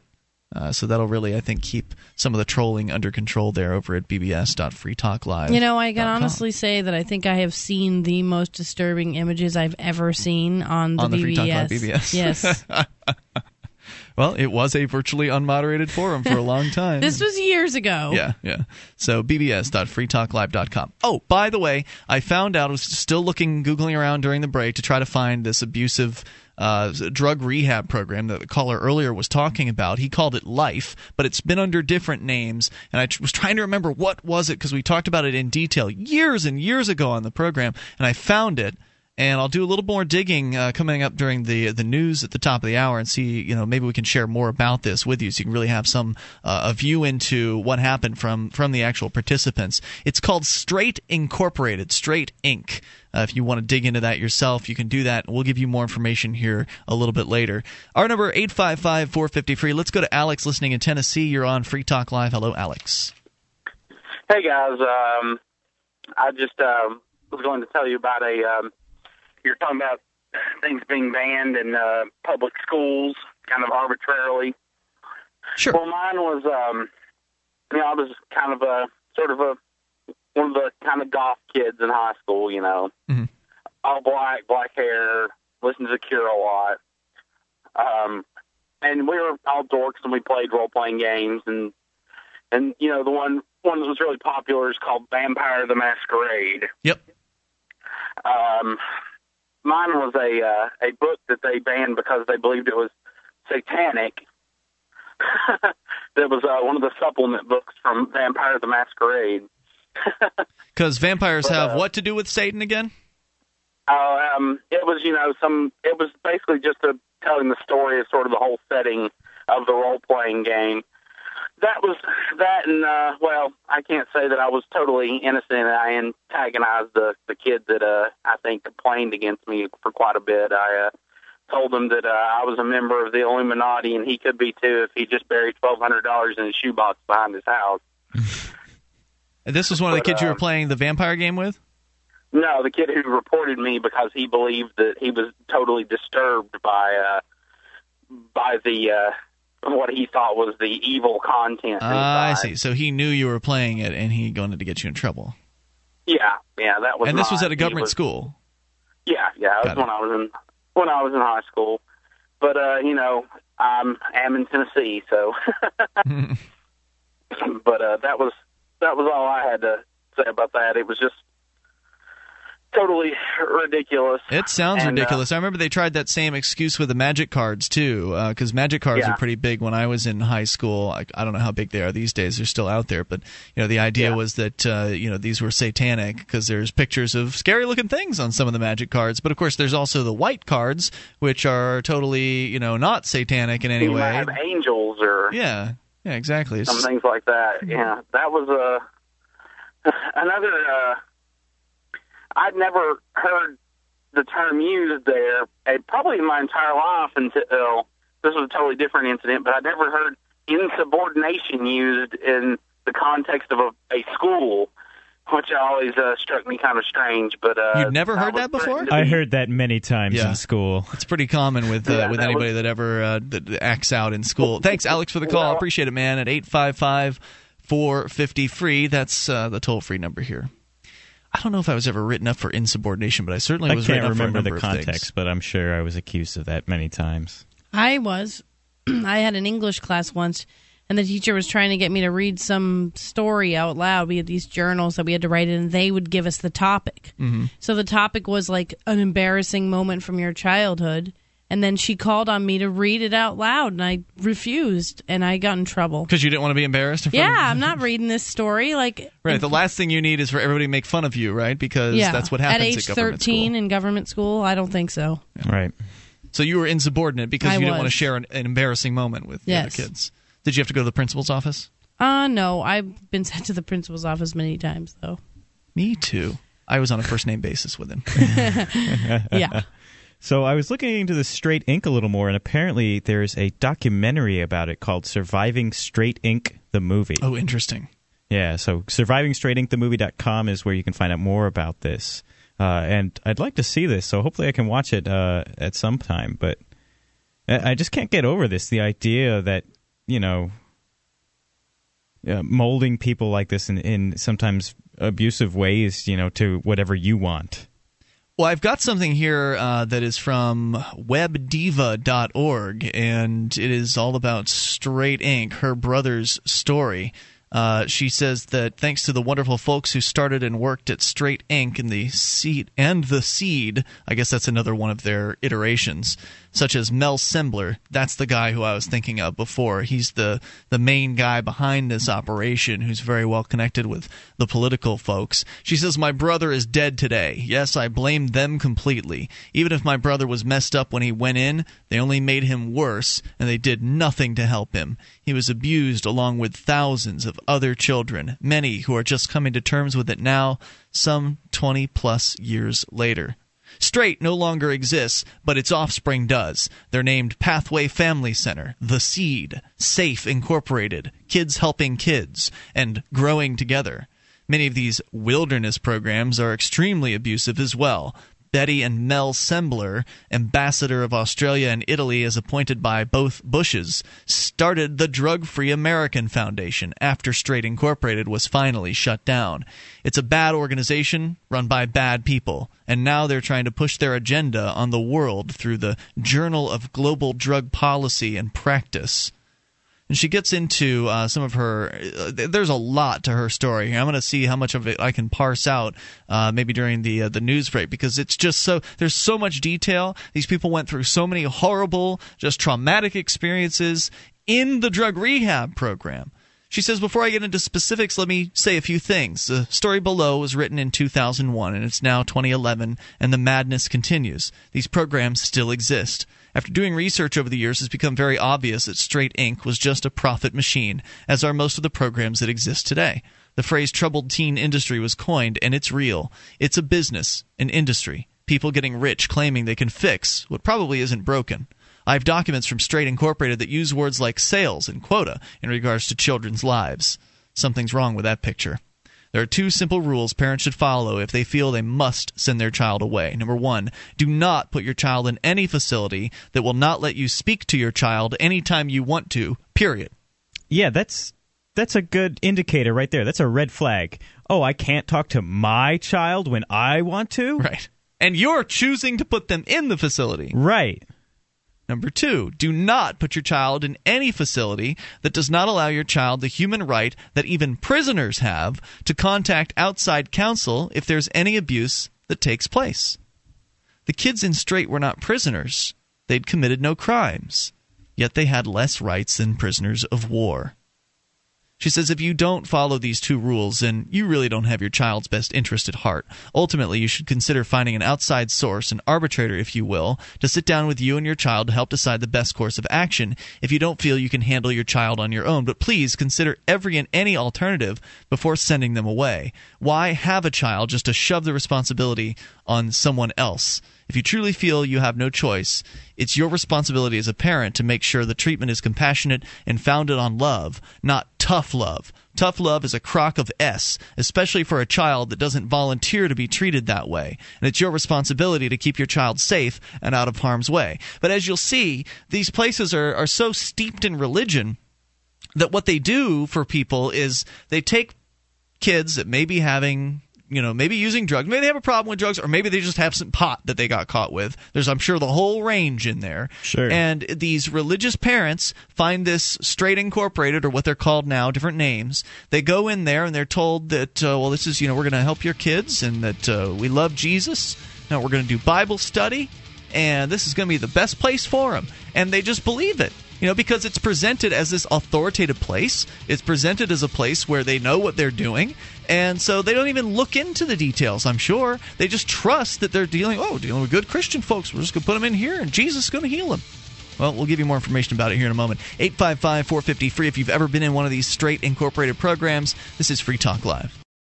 You know that cigarettes will kill you. You've been thinking about giving the e-cigarette a try? There is a healthier option. 22,000 times healthier. Well, listen to this offer from Vaporsmiths.com. A pack-a-day smoker will save $120 a month. So you already start being richer, feeling healthier, and smelling better. What more could you want? How about a free starter kit? Just purchase 40 cartomizers with coupon code FTL. Free shipping on orders of $60 or more.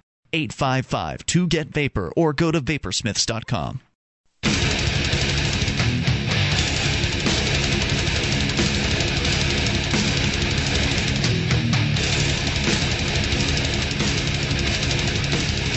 This is Free Talk Live, the toll-free number for you to bring up what you want. It's 855-450-FREE. That's 1-855-450-3733. And joining you tonight, it's Ian. And Julia. And Luther. And we invite you online over at freetalklive.com. Head over there, enjoy the features that you'll find for free. Those other talk show hosts, they want to charge you for accessing their sites, and we do it free at freetalklive.com. Free Talk Live, by the way, brought to you by SACL CAI. They have a full-orbed approach to account recovery. It's really three companies in one. They do collections, early out billing, and they purchase charged-off receivables. They know you want to keep your customers down the line, so they treat them with respect and help them resolve their issues. So go to SACL CAI through their banner at the top of the banner column over at freetalklive.com. That's SACL CAI. Now, for those of you just tuning in here tonight, we kind of got Free Talk Live, open phones, panel discussion. We talk about anything with you. That means that sometimes we go off in different directions we don't necessarily expect. And somebody called in tonight who mentioned that he at one point was a prisoner against his will in a particular program that I don't know how many people know about. And he used one of the terms, and it kind of rang a bell with me, and I asked him for clarification, and I was right in my speculation. We talked about this many years ago on Free Talk Live, and it's high time it's talked about again. It's a program that at one time was called Scared Straight. Straight Incorporated. We were talking about Scared Straight That's earlier something tonight. else. That's the jail program thing. That's something completely different. Straight Incorporated is basically a drug rehab program.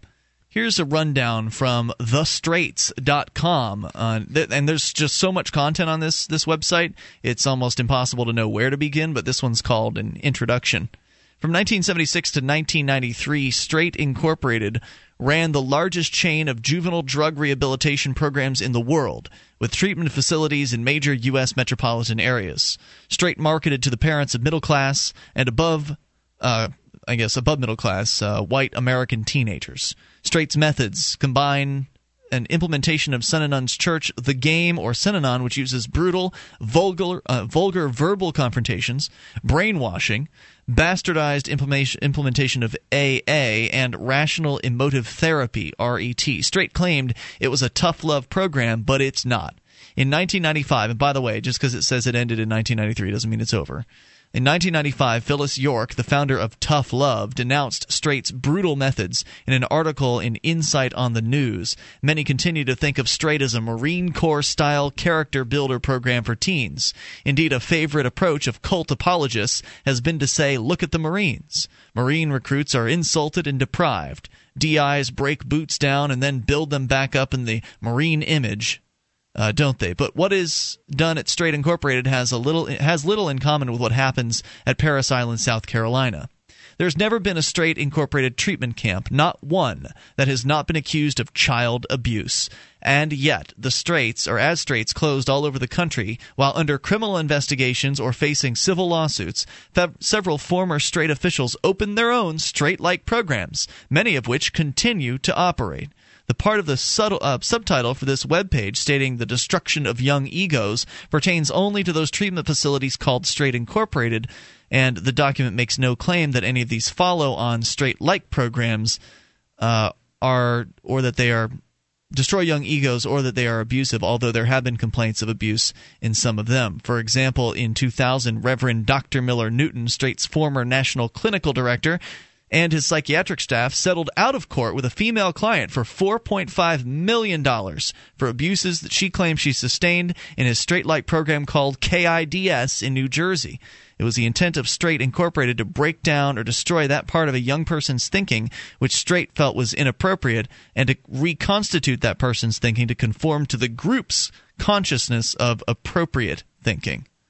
What's extraordinary about the Straights is the incredible number of former Straight students who are now deceased, many by suicide. Another extraordinary statistic which continues to follow the Straights is the backing of the Straights have received from prominent Republicans. Straights founder Mel Sembler has been the finance chairman for the National Republican Party, and even George H.W. Bush made a television plug for Straight right out of the Oval Office. So the people running this program are tied into the very highest levels of the political system, and it should be no wonder that they continue to get away with literally abusing children. What do these young men have in common? They show some pictures. They're all white. They were all in Straight Incorporated, and they all committed suicide after they got out of Straight. They're among more than 20 known former students from a Straight-based juvenile drug rehab who have committed suicide or murder. To what extent, if any, do the Straights' unorthodox and brutal treatment methods, which include extreme methods of persuasion to elicit sexual confessions, contribute to these deaths is a major issue addressed in this online book. The Straights will readily admit that they have such a problem with suicidal youths that they have to watch all their young students, even when they use the bathroom. Straights say it's young students are suicidal because they can't get their drugs, but evidence will be shown that it's Straight itself causing body carvings and suicide attempts. Jesus. What is the Straight's plan should a suicidal student escape or be withdrawn early by his parents? Or if a student suffering from Straight-induced depression hides his depression well enough to make phase so that he can use the bathroom unobserved? What's the plan for Straight escapees and graduates suffering from Straight-induced post-traumatic stress syndrome? They have websites that are devoted to survivors, what they call themselves, the kids that get out of these Straight programs and don't kill themselves. They call themselves Straight survivors. Wow. And they have websites where they can come together and they can tell their stories. In short, he asks, when does suicide become murder?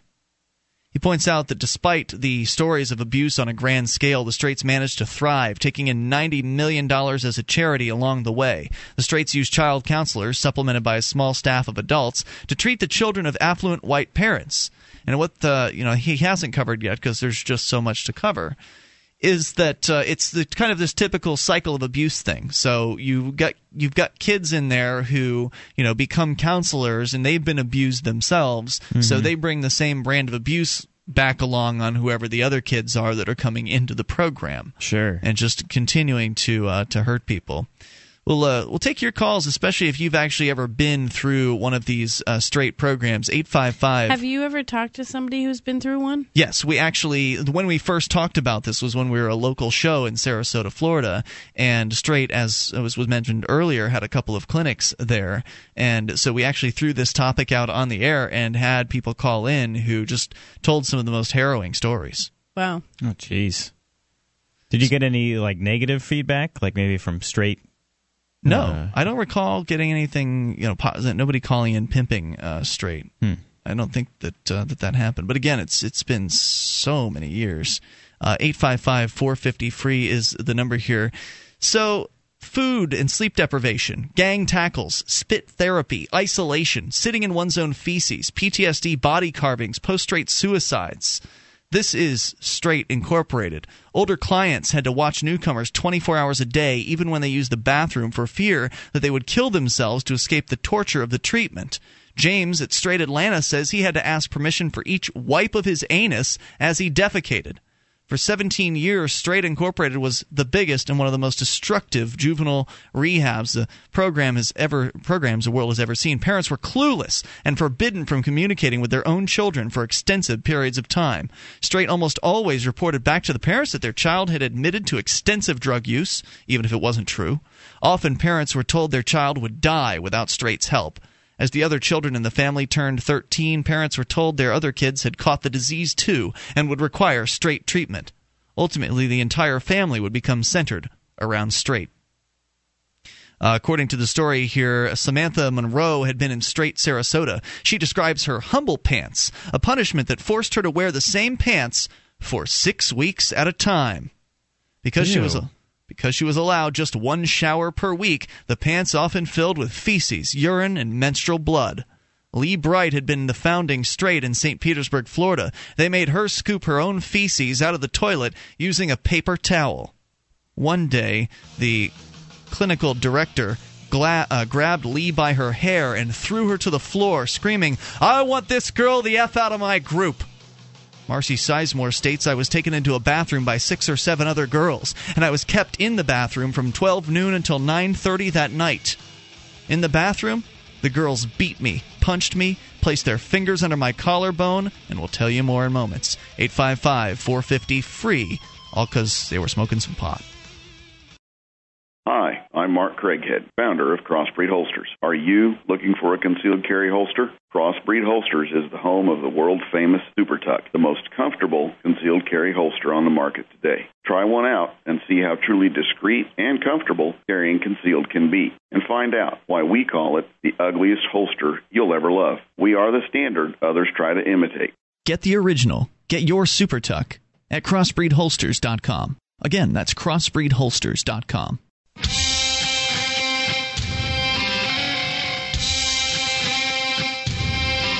This is Free Talk Live. You can bring up anything that you want. The toll-free number is 855-450-FREE. That's 1-855-450-3733. And tonight joining you, it's Ian. And Julia. And Luther. I invite you to the website at freetalklive.com. You can go, and if you've got a mobile phone, a smartphone, you can go to m.freetalklive.com for quick access to our live streams and podcasts. It's all free. That's m, as in mobile.freetalklive.com. And coming up here, holiday season, maybe you've got a young person in your life, you're a parent, and you want to help teach them firearms responsibility. Now, start them off with an air rifle. Visit our friends over at pyramidair.com. If they hooked Mark up with a badass air gun. Oh, yeah. This thing can take down a deer. It's .50 caliber. Now, of course, they got regular, not so .50 caliber air guns too. They got a huge selection. Sure. I got a Daisy air rifle upstairs. They are the world's largest online air gun retailer. They've been in business since 1993 with an A+ rating from the Better Business Bureau, and their experts can help you find the best air gun for your needs right over the phone. Of course, their website is extensive as well. You get 10% off or free shipping, whichever is more, with coupon code FTL11. So go to see the amazing Dragon Claw, which is the .50 caliber air gun, at airgun.freetalklive.com, and that'll take you to their site, and from there you can get to all the rest of their products. airgun.freetalklive.com. Check out their site, and then use our discount code FTL11 to get 10% off or free shipping, whichever is more. That's airgun.freetalklive.com, Pyramid Air. So we're talking about but Straight Incorporated. We've been talking about all kinds of things. We were talking about Scared Straight earlier tonight, the program with the kids and the program in the jails and the prisons, trying to scare them into not committing so-called crimes anymore. But then you've got Straight Incorporated, which is much more intimidating, much scarier. Mm-hmm. And the idea is that your kid gets caught with some marijuana or some alcohol or maybe some other drugs. But a lot of it was for marijuana and alcohol, just small amounts of marijuana and alcohol, and you're told that they've got a problem as a parent, and maybe as a Christian kind of parent. You're told they've got a problem, and they need to, to really help your kids. You need to check them into this facility. It's called Straight Incorporated, or at least that's what it was called. Now it exists. They exist under different names. The same people that operated Straight Incorporated started up their own straight-like organizations under different names so they could avoid civil lawsuits that were going on with Straight Incorporated over child abuse and other things.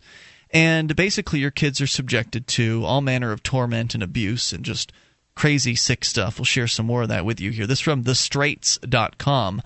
No shortage of websites about the horrible things that were done to these kids in the name of supposedly breaking them from their terrible habit of smoking pot and other things. Marcy Sizemore writes, I was taken into a bathroom by 6 or 7 other girls, and I was kept in the bathroom from noon until 9:30 that night. In the bathroom, the girls beat me, punched me, placed their fingers under my collarbone and twisted the bone, and verbally abused me for 9.5 hours. The girls would hold my arms out at the sides, while another girl would run across the room and ram her head into my stomach. Who are these girls? They're the other girls, students? Or other prisoners, I guess? I think there's that, and some of the guards, or whatever you want to call them, the counselors. The staff. Yeah, the staff. So ram her head into my stomach, and this was done continuously. I was thrown up against the wall, pushed back and forth, and was made to stand on my feet the entire 9.5 hours. During this marathon, I was so physically exhausted that I passed out twice. Whenever I passed out, the girls kicked me, pulled at me, and made me get to my feet again, and continued to subject me to the beating. When I asked for water, I was told I could have water, and then they poured it on my head. The girls worked in shifts, and always kept at least 6 to 8 girls in the room with me at all times. David Allen, executive staff at Straight Atlanta, recalls a kid who had abscessed, bleeding hemorrhoids so bad that he couldn't walk. He says he was instructed to put a Kotex on the boy and send him back to the group. What the? Ooh. This sounds like, actually, there's a book, and it was made into a movie called Jack Ketchum's The Girl Next Door, not to be confused with the comedy. Where pretty much a woman who was deteriorating in mental health was given 2 wards, her nieces, to take care of along with her own children, and she tortured one to death in her basement, and it was based on a real life something that really happened, a real murder, and she would have the neighborhood kids come over and beat her and tie her up in the basement and strip her naked, and put her on, humiliate her like that, and carve into her, like they describe. So pretty much everything they're describing that happened to them in these straight programs happened in this book, The Girl Next Door. It just awful, and they end up killing her at the end. It's just terrible. So, that's a window into what they're talking about here. Watch this movie. It's on instant Netflix, and it's just atrocious. Now, what's the movie that you'd mentioned before about Straight Incorporated? There was another one, right? Yeah, that's... Hang on. Some documentary about that. Yeah, it's coming out, I guess. So it's not out yet. Surviving Straight Incorporated it's called. Surviving Straight Incorporated, because I was looking for it, and I couldn't find it on Netflix, so I guess you're right, it's not out yet. Again, these straights were all over the place. Straight Incorporated was just the biggest the most widespread of a variety of these similar organizations. Straight Springfield, for instance, was one of 11 straight concentration camps nationwide. And that doesn't count Straight's legacy programs. Straight Springfield representatives broke the finger of one girl while they screamed at her that she was fat and ugly and not pretty like her sister, as they tried to extort a confession from her of a drug problem that she did not have. They later released her, saying drug abuse was not her primary problem. She's one of 11 who are now dead. Paul's single mother had to consider bankruptcy. We skipped that part. New clients absolutely have no communication with the outside world and thus no chance to report the abuse to their parents. New parents must scold their child publicly over a microphone at a weekly open meeting as they stand across a picket line from the kids. At one open meeting, Springfield parents watched in horror as a mother prepared to publicly humiliate her son over the cordless microphone when all of a sudden a 230-pound man-child stood up and screamed, "F you, mother, F you, bitch," and then continued on with all his might. There was no doubt in anyone's mind that this enraged child would have beaten his mother to death with his bare hands had he had the opportunity. He just went berserk and was immediately engulfed by 20 of his fellow students who jumped all over him like a swarm of flies on a piece of dead meat. That night, the man-child was carried off 3 blocks away to Chelsea Square and one of the special co-op apartments essentially run by kids, where some kid interrogators spat in one's face just like their communist Chinese thought reform counterparts do. Yeah, a lot of these techniques were used in like communist countries to sort of brainwash people into, being submissive to the state. Yeah, there's another article that says how similar this is to some of the stuff they've done in North Korea, for instance. Sure. Straight had suggested to many parents they lie to their kids and not tell them where they were going when they were first taken to Straight. Once they got there, the kids and parents were told. That's something I was reading Straight stories, and almost every single one of them says, like, my parents told me, we're going for a trip, and then just dropped me off in the front of this place. And then you can't get out. Yeah. Once they got there, the parents were told, and the kids were told, the first rule is honesty. But they lie to you and tell you treatment should last a few months, but rarely is anyone deemed cured until you've paid Straight for 2 years. They tell you they're not concerned about money and that they hound you for your entire treatment for more money. The kids are persuaded to tell you they've used drugs that they've never used. The parents are encouraged to lie to their kids. It's Sembler's first paradox. The $100 million program is based on lies, yet their first rule is total honesty. One wife was encouraged to leave her husband because he had told other parents about the abuse. They suggested to one common-law man and wife that they get married on the Straight Springfield compound. So it's a very, very religious-based organization that is just shoving their views literally down kids' throats. We're coming up. Free Talk Live. The new Ruger LC9 centerfire pistol, a compact, powerful 9mm pistol designed for discreet carry, is also a full-power, no-compromise backup pistol, incorporating the rugged reliability Ruger is known for. Visit Ruger.com/LC9 to learn more.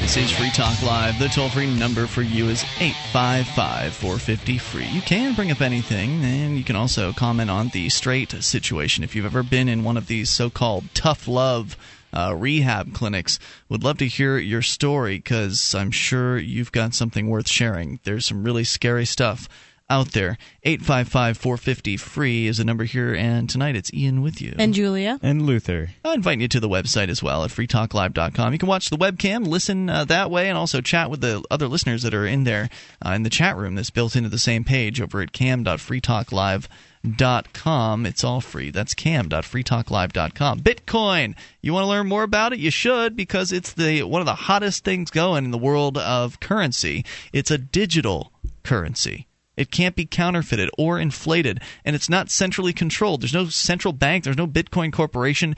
It's entirely peer-to-peer, free market, digital cash. It can be used anywhere in the world without needing permission from any government or any corporation. It's going to change the financial world. And Memory Dealers is proud to offer physical Bitcoins you can actually hold in your hands and can be transferred back to normal digital form anytime. They make great conversation starters and Christmas gifts. You can be part of the currency that's transforming the world over at memorydealers.com. You can get your physical Bitcoins there. If you want to learn more about Bitcoin, you can just go to weusecoins.com. Great introduction site there. That's weusecoins.com. freetalklive.com. The coins don't look like much at first. There's just a B on the front, the little Bitcoin symbol, and on the back there's a little hologram. But I looked at it under a little microscopic eye that I have that I used to use to fix computer boards. Mm-hmm. And there's so much detail put into these coins, like way more than what you'll see on, a United States quarter, for example. So you were impressed. I was very impressed. And it's actually what you were looking at, the physical Bitcoins you were talking about. We got the first version of them. As I understand it, there's a second version that's out now. So, I mean, you're literally looking at the first generation of something that's so brand new that, I mean, down the line, who knows what innovations will be coming to this Bitcoin. Yeah, I'm definitely going to hang on to mine. For now, at least. 855-450-FREE. So am I, because the way it's set up at the moment, I think in upcoming versions, like the word's been passed to the guy that's making the physical Bitcoins, and one of the things it's missing is a website. It's not real obvious what it is. Like, I don't want to leave it in addition to a tip. Like I used to with a Liberty Dollar, I used to leave a tip at a restaurant and then I'd leave a Liberty Dollar on top of it just to kind of pique somebody's interest, because maybe if they got a decent tip and then a Liberty Dollar on top, they would take the time to check out the Liberty Dollar and see what it was. Yeah, I would. You can't do the same thing with a physical Bitcoin yet, because it'll just confuse people because they don't know what it is, and you don't have time to sit there and explain it to the waitress at the restaurant. Sure. So I'd like to see it move into a more of an outreach tool kind of an area, and I think we might see that coming soon in upcoming generations of it. So that's pretty cool, because Roger over at Memory Dealers is connected with the dude that makes these, and so he passed on my feedback to him, and apparently, that it made sense to the guy that makes them. So yeah, good. So we'll go to you and your thoughts here, and come back maybe with a few more stories about Straight Incorporated. You don't have to be on this topic; you can bring up anything. Dan's in Maine. You're on Free Talk Live. Hello, Dan. Hey, what's up, guys? What's on your mind tonight? Not much. I don't mean to derail the conversation from that, like the straight camps or anything, but I'm fully anarcho-capitalist here. The only thing I'm stuck on, pretty much because I've enjoyed some major geekery watching some Stargate tonight, the only legitimacy of government I could find is, in the case of like alien invasion or something like that. Well, what do you mean? Like, say we find out we're not the only species in the universe and there's hostile species. I fail to see how the marketplace can provide the means of protection that we need to combat that. Well, do you think the market can provide protection from other countries invading? Indeed. I mean, I can see how most of the protection would be totally voluntary. I mean, I can't see someone not wanting to do everything they can to survive. But not aliens? I mean, do you just assume that aliens have superior weaponry and us puny humans would never be able to adapt and combat that? Yeah. No, I mean, I'm assuming that, this is a reductum ad absurdum. I'm assuming that they're hostile and they're far superior than us. Well, what makes you think the government's going to keep you safe from aliens? Nothing really, but I feel like they're... Yeah, I think if these aliens are so powerful, and I love that you brought this up because it's so geeky, but I think... I know, right? Yeah, I think if these aliens are so powerful, that the market can't protect us from it, that the government can't either. Like, if humans are just meant to, perish at the hands of these Uranians... maybe we'll just be slaves. Yeah, or whatever they do to us. If that's our fate and there's nothing that the human body and mind can do about it, then that's what's going to happen. But well, the idea that the military... Right. They're made up of humans, too.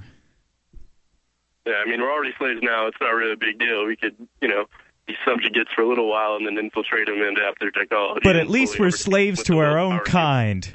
Well, look, I think that you're suffering from a sci-fi movie phenomenon here, and that is, of course... I'm also drunk, so it's no big deal, but... Well, that's all right. And that is, of course, that, in the sci-fi movies, for instance, like Independence Day or whatever, where the aliens are invading and they're blowing all kinds of crap up, and you've got to turn to the government to look for the solution. We've got to have government fighter planes, and they're going to scramble, and they're going to go and, shoot. Right. And the president himself is going to get in a plane. And... Yeah, exactly.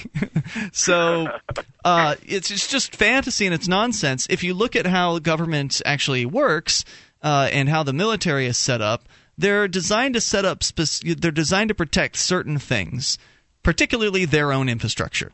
So the military is not going to be concerned so much about Dan in Maine and Dan's house and Dan's neighborhood, unless Dan happens to live on a military installation. See what I'm saying? They're going to protect. Yeah, too many targets, too little firepower. They're going to protect the White House. They're going to protect, Congress. They're going to protect the base in Tampa and whatever other military bases they have all around the country. That's where they're going to focus their efforts on keeping safe. They don't give a flip whether or not your house burns to the ground in some crazy death ray situation. They don't care about that.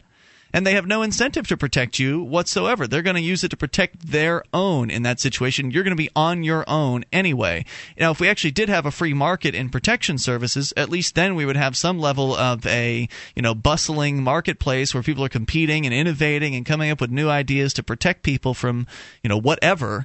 And then if some alien strike comes in, then at least would have a chance. With the government, you don't even have chance number one.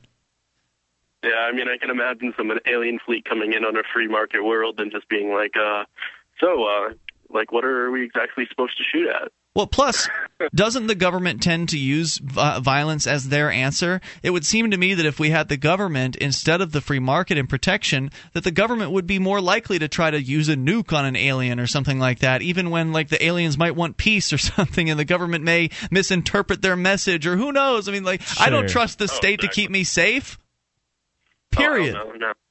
Oh, hell no. No. Yeah. Are you familiar with the short story They're Made of Meat? No, I'm not. Tell me about it, because most people aren't. Yeah, I'm kind of shifting gears here, but I hope this just changes people's perspective on what aliens would be like, because we just assume that they're going to be these humanoid animals, from another planet, and that seems kind of unrealistic to me because, animals evolved on this planet, so that's why we have that classification of life form, and plants and mitochondria and bacteria and fungi, and I think if they're from another world, they're going to be completely different, like nothing we could possibly imagine. And that, in science fiction, you just need to personify a villain and make them aliens. Well, there was the Blob. Wasn't that an alien thing? Yeah. And there have been stories about aliens that are made up entirely of mist. Yeah, that's right. That's another one, yeah. And it's more likely that they've already reached, the technological singularity that we're supposed to reach, by 2040, and at which point I don't really see them being as a violent race.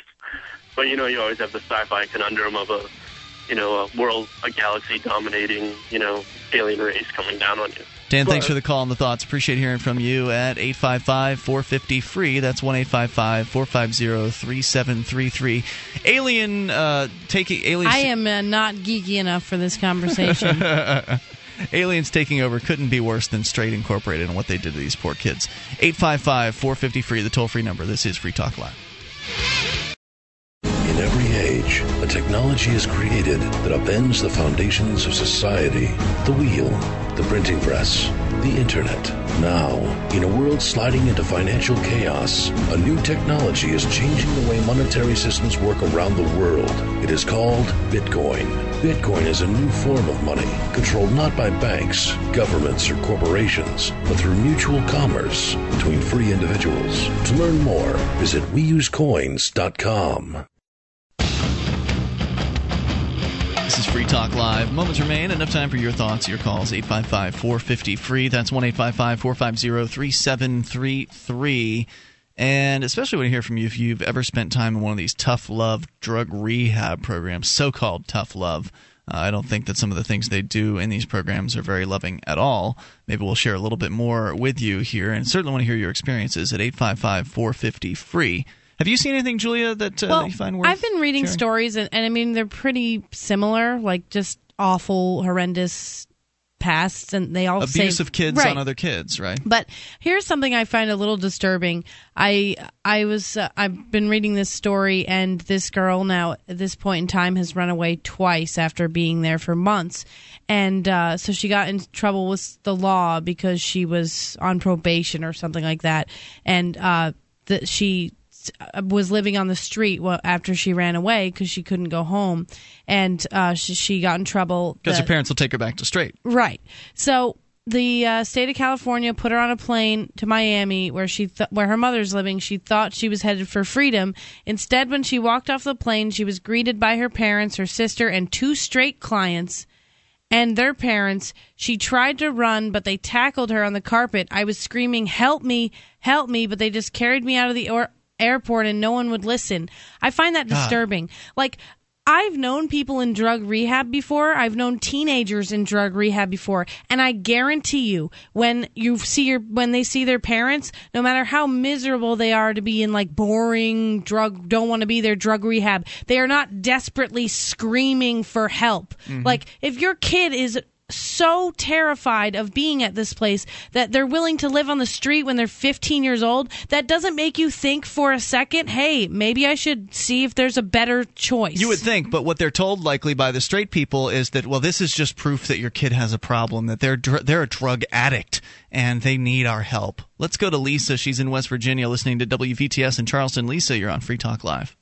Hi, thanks for having me. Hey, Lisa, go ahead with your thoughts. I have a question. I have a son who has autism, and he goes to a public school, and he recently got into a situation that got him suspended pending a manifestation meeting because of his disability, and he could be expelled for 365 days. And my question to you is, the Strait Incorporated, you said that they had to redo in order to avoid the civil suits? Well, they did settle some civil suits, and I don't know what all the legal side of everything was, but basically their name had been pretty much black-marked all over the place by a bunch of different lawsuits and lots of publicity. So once your abusive rehab program gets enough publicity, you shut it down and you start it up again under a different name, and that's basically what they've done over the years. Okay, now how do I avoid getting him sent to a concentration camp? Well, as was mentioned in the suggestion earlier, that you want to, if you're going to put your kid into some sort of a program, and these are programs that were they were targeted at drug using teens. They likely you're likely not going to find the same sort of abuse for autistic kids, but you never know. So it's always good to be careful with these things. I've actually read a lot of these stories where they said that they had never used drugs. Right, but they were their parents thought they were using drugs, and so they checked them in, or they were told that teenagers are likely to use drugs, and they're hearing these things in their church groups and these seminars or whatever. I have a question for you. I actually was expelled, so I have a lot of experience with this. I'm not sure why you're concerned that your child might get sent somewhere. Well, because they've always threatened him with you'll go to juvie. Yeah, they threatened me with that too, actually. My parents moved me across the country. Because you were facing something, right? Well, basically, when I got expelled, there was legal issues involved. There were court. I had to go to court, like some sort of teen school court or whatever, and they were talking about juvenile detention. They were talking about putting me in schools for bad kids, and my parents shipped me 2,000 miles away because they would not allow that to happen. So that is a doable thing. I didn't. What happened was my parents, they sent me to Florida, and my dad went to represent me at the court case and basically said, we've left the state, like, see you later, and nothing ever came of it. And then I was able to go to public school a year later, but by then I had been going to community college and taking adult high school classes, and I couldn't go back to public school, so I ended up getting my GED and going to college. Right. See, before this incident even occurred, he had no problems. Mm-hmm. And he had, well, I can't go into detail because I don't want to identify him. But anyway, there was an incident, and now it's, according to the paperwork, it's rumored, and now he did this for no reason. So they're looking at putting your son into some sort of a camp, you think? I have no idea. Well, what I would say he's autistic, and they have him in a BD room. If you have any say in the matter as to what happens to your son, obviously there's the solution Julia's talking about. Like, if they're going to force something on you that is uncomfortable, then you could probably just leave. Absolutely. But if it comes to that, there's always that option. But if you have to put him in, or if you end up having to put him in some sort of a camp or whatever, I would talk to other parents and get their opinions of what this camp is like, how effective it has been. Well, I would say an autistic child doesn't belong in a camp at all, and that, you know what I mean, I would just be really, if for any reason they try to send your child somewhere, like, take him away. I mean, just don't let that happen. No. Good luck, Lisa. Thanks for the call tonight. I appreciate hearing from you. Colleen was in Strait, Springfield. She recalls, quote, I do remember how when someone would think about or attempt suicide, we would make fun of them and confront them until they felt worse. I have so much guilt knowing that I was a part of that. Another female client reports the first time I did it was when I was at R.C.'s house as a newcomer in the middle of a cold January, and I was made to sleep on the hardwood floor with no blanket and a sleeveless nightgown. I found a nail on the floor, so I just carved on my arms. No, they didn't get me help. They laughed at me. I never had carved on my arms before Strait, but I have since I've been out. I hope you don't think I'm weird. I had a newcomer, this is another one, name withheld. She dug the skin off of both of her cheeks while she was a newcomer. It was pretty awful. This was a lot worse than some of the arm and hand carvings I usually saw people doing. I don't think I'll ever forget that. I believe she ended up running away. Seeing people dig and carve on themselves was pretty much a regular thing at Strait. I never did that myself, but was a witness to a lot of it. One person even chewed up her tongue. When Strait Springfield got one boy's deepest, darkest secret out of him, he was made to stand up before a group of 120 kids who mocked him and sang the Tasty Cake song to him. He is now insane. Mark and Bill were unsuccessful in their suicide attempts after Strait Springfield. Today, Bill's hopelessly insane, and Mark is a successful car salesman. Mark says this, I can honestly say now, 10 years later, that the time I spent in Strait was the loneliest and most depressing time of my life. I had done drugs and been a rebellious teenager, but at no time before Strait had I ever thought of suicide. Even Robert DuPont, a Maryland psychiatrist and former Strait consultant, made this startling revelation during his deposition for Strait for the Karen Norton trial, which cost Strait $721,000, saying, I have many of my patients of my own, many, maybe 10 patients of my own, who have been in the Strait program, and I see them afterward. One boy escaped after being sexually abused and lived in a storm drain since his parents, following Strait's instructions, would not take him back. One boy tried to flee but was run down by old-comers off of Interstate 95 and beaten until a Virginia state trooper happened by and stopped them. One young man did manage to successfully escape, but he was disowned by his parents following Strait's guidelines. A boy successfully escaped as well, but his parents did not disown him today, and he's a doctor of medicine. There's a bunch of stories, and there's no shortage to them. It's just horrible the way they're treating kids, as though abuse is going to help solve people's problems. Sure. You know, this reminds me of when we were kids, we had a dog, and it was a golden retriever. And most people, you know, golden retriever is one of the friendliest, familiest dogs you can have. Absolutely. Right. And earlier on when we had her, the electrician came by to check the meter or something like that, and he left a note like, some guard dog you got, she just let me walk right in, you know, nicest dog ever. So. Moral of the story, dog was very nice. Dad beat dog a lot. Dog Severely. became very... For being a dog. You know, digging holes, barking, that kind of stuff, dog things. Right. So stop shedding. He would get angry at the dog, and he would hit it with a belt. I mean, a lot. Oh. And the dog was very angry. If you touched that part of your pants, she would cower. Oh, jeez. But, like, you know what I mean? You take somebody and you abuse them over and over again, and you just make them a mean, miserable person. Yeah, she was so nasty. She hated strangers. I remember. I met the dog one time, and it was awful. Like, she stands at the glass door and goes, rah, rah, rah, rah, a golden retriever, a freaking pit bull that you see on Worst TV. thing that he ever did was she ripped a sapling out of the ground that he had just planted, so he took the tree and beat her with it. He beat her with a tree. You guys are lucky he didn't do the same thing to you. I lived in fear that he would. And I imagine that was part of what he was doing. Yeah. Was trying to intimidate you. Sick stuff. Violence doesn't solve problems. See you tomorrow night online in the meantime. freetalklive.com. My name is Jacob Hornberger. I'm president of the Future of Freedom Foundation, which Congressman Ron Paul awarded for having an outstanding freedom website. Write us at fff@fff.org, and we'll send you a free 3-month subscription to our monthly journal of libertarian essays and our booklet, Economic Liberty in the Constitution. which George Mason University economics professor Walter Williams praised in a recent column. That's FFF at FFF.org.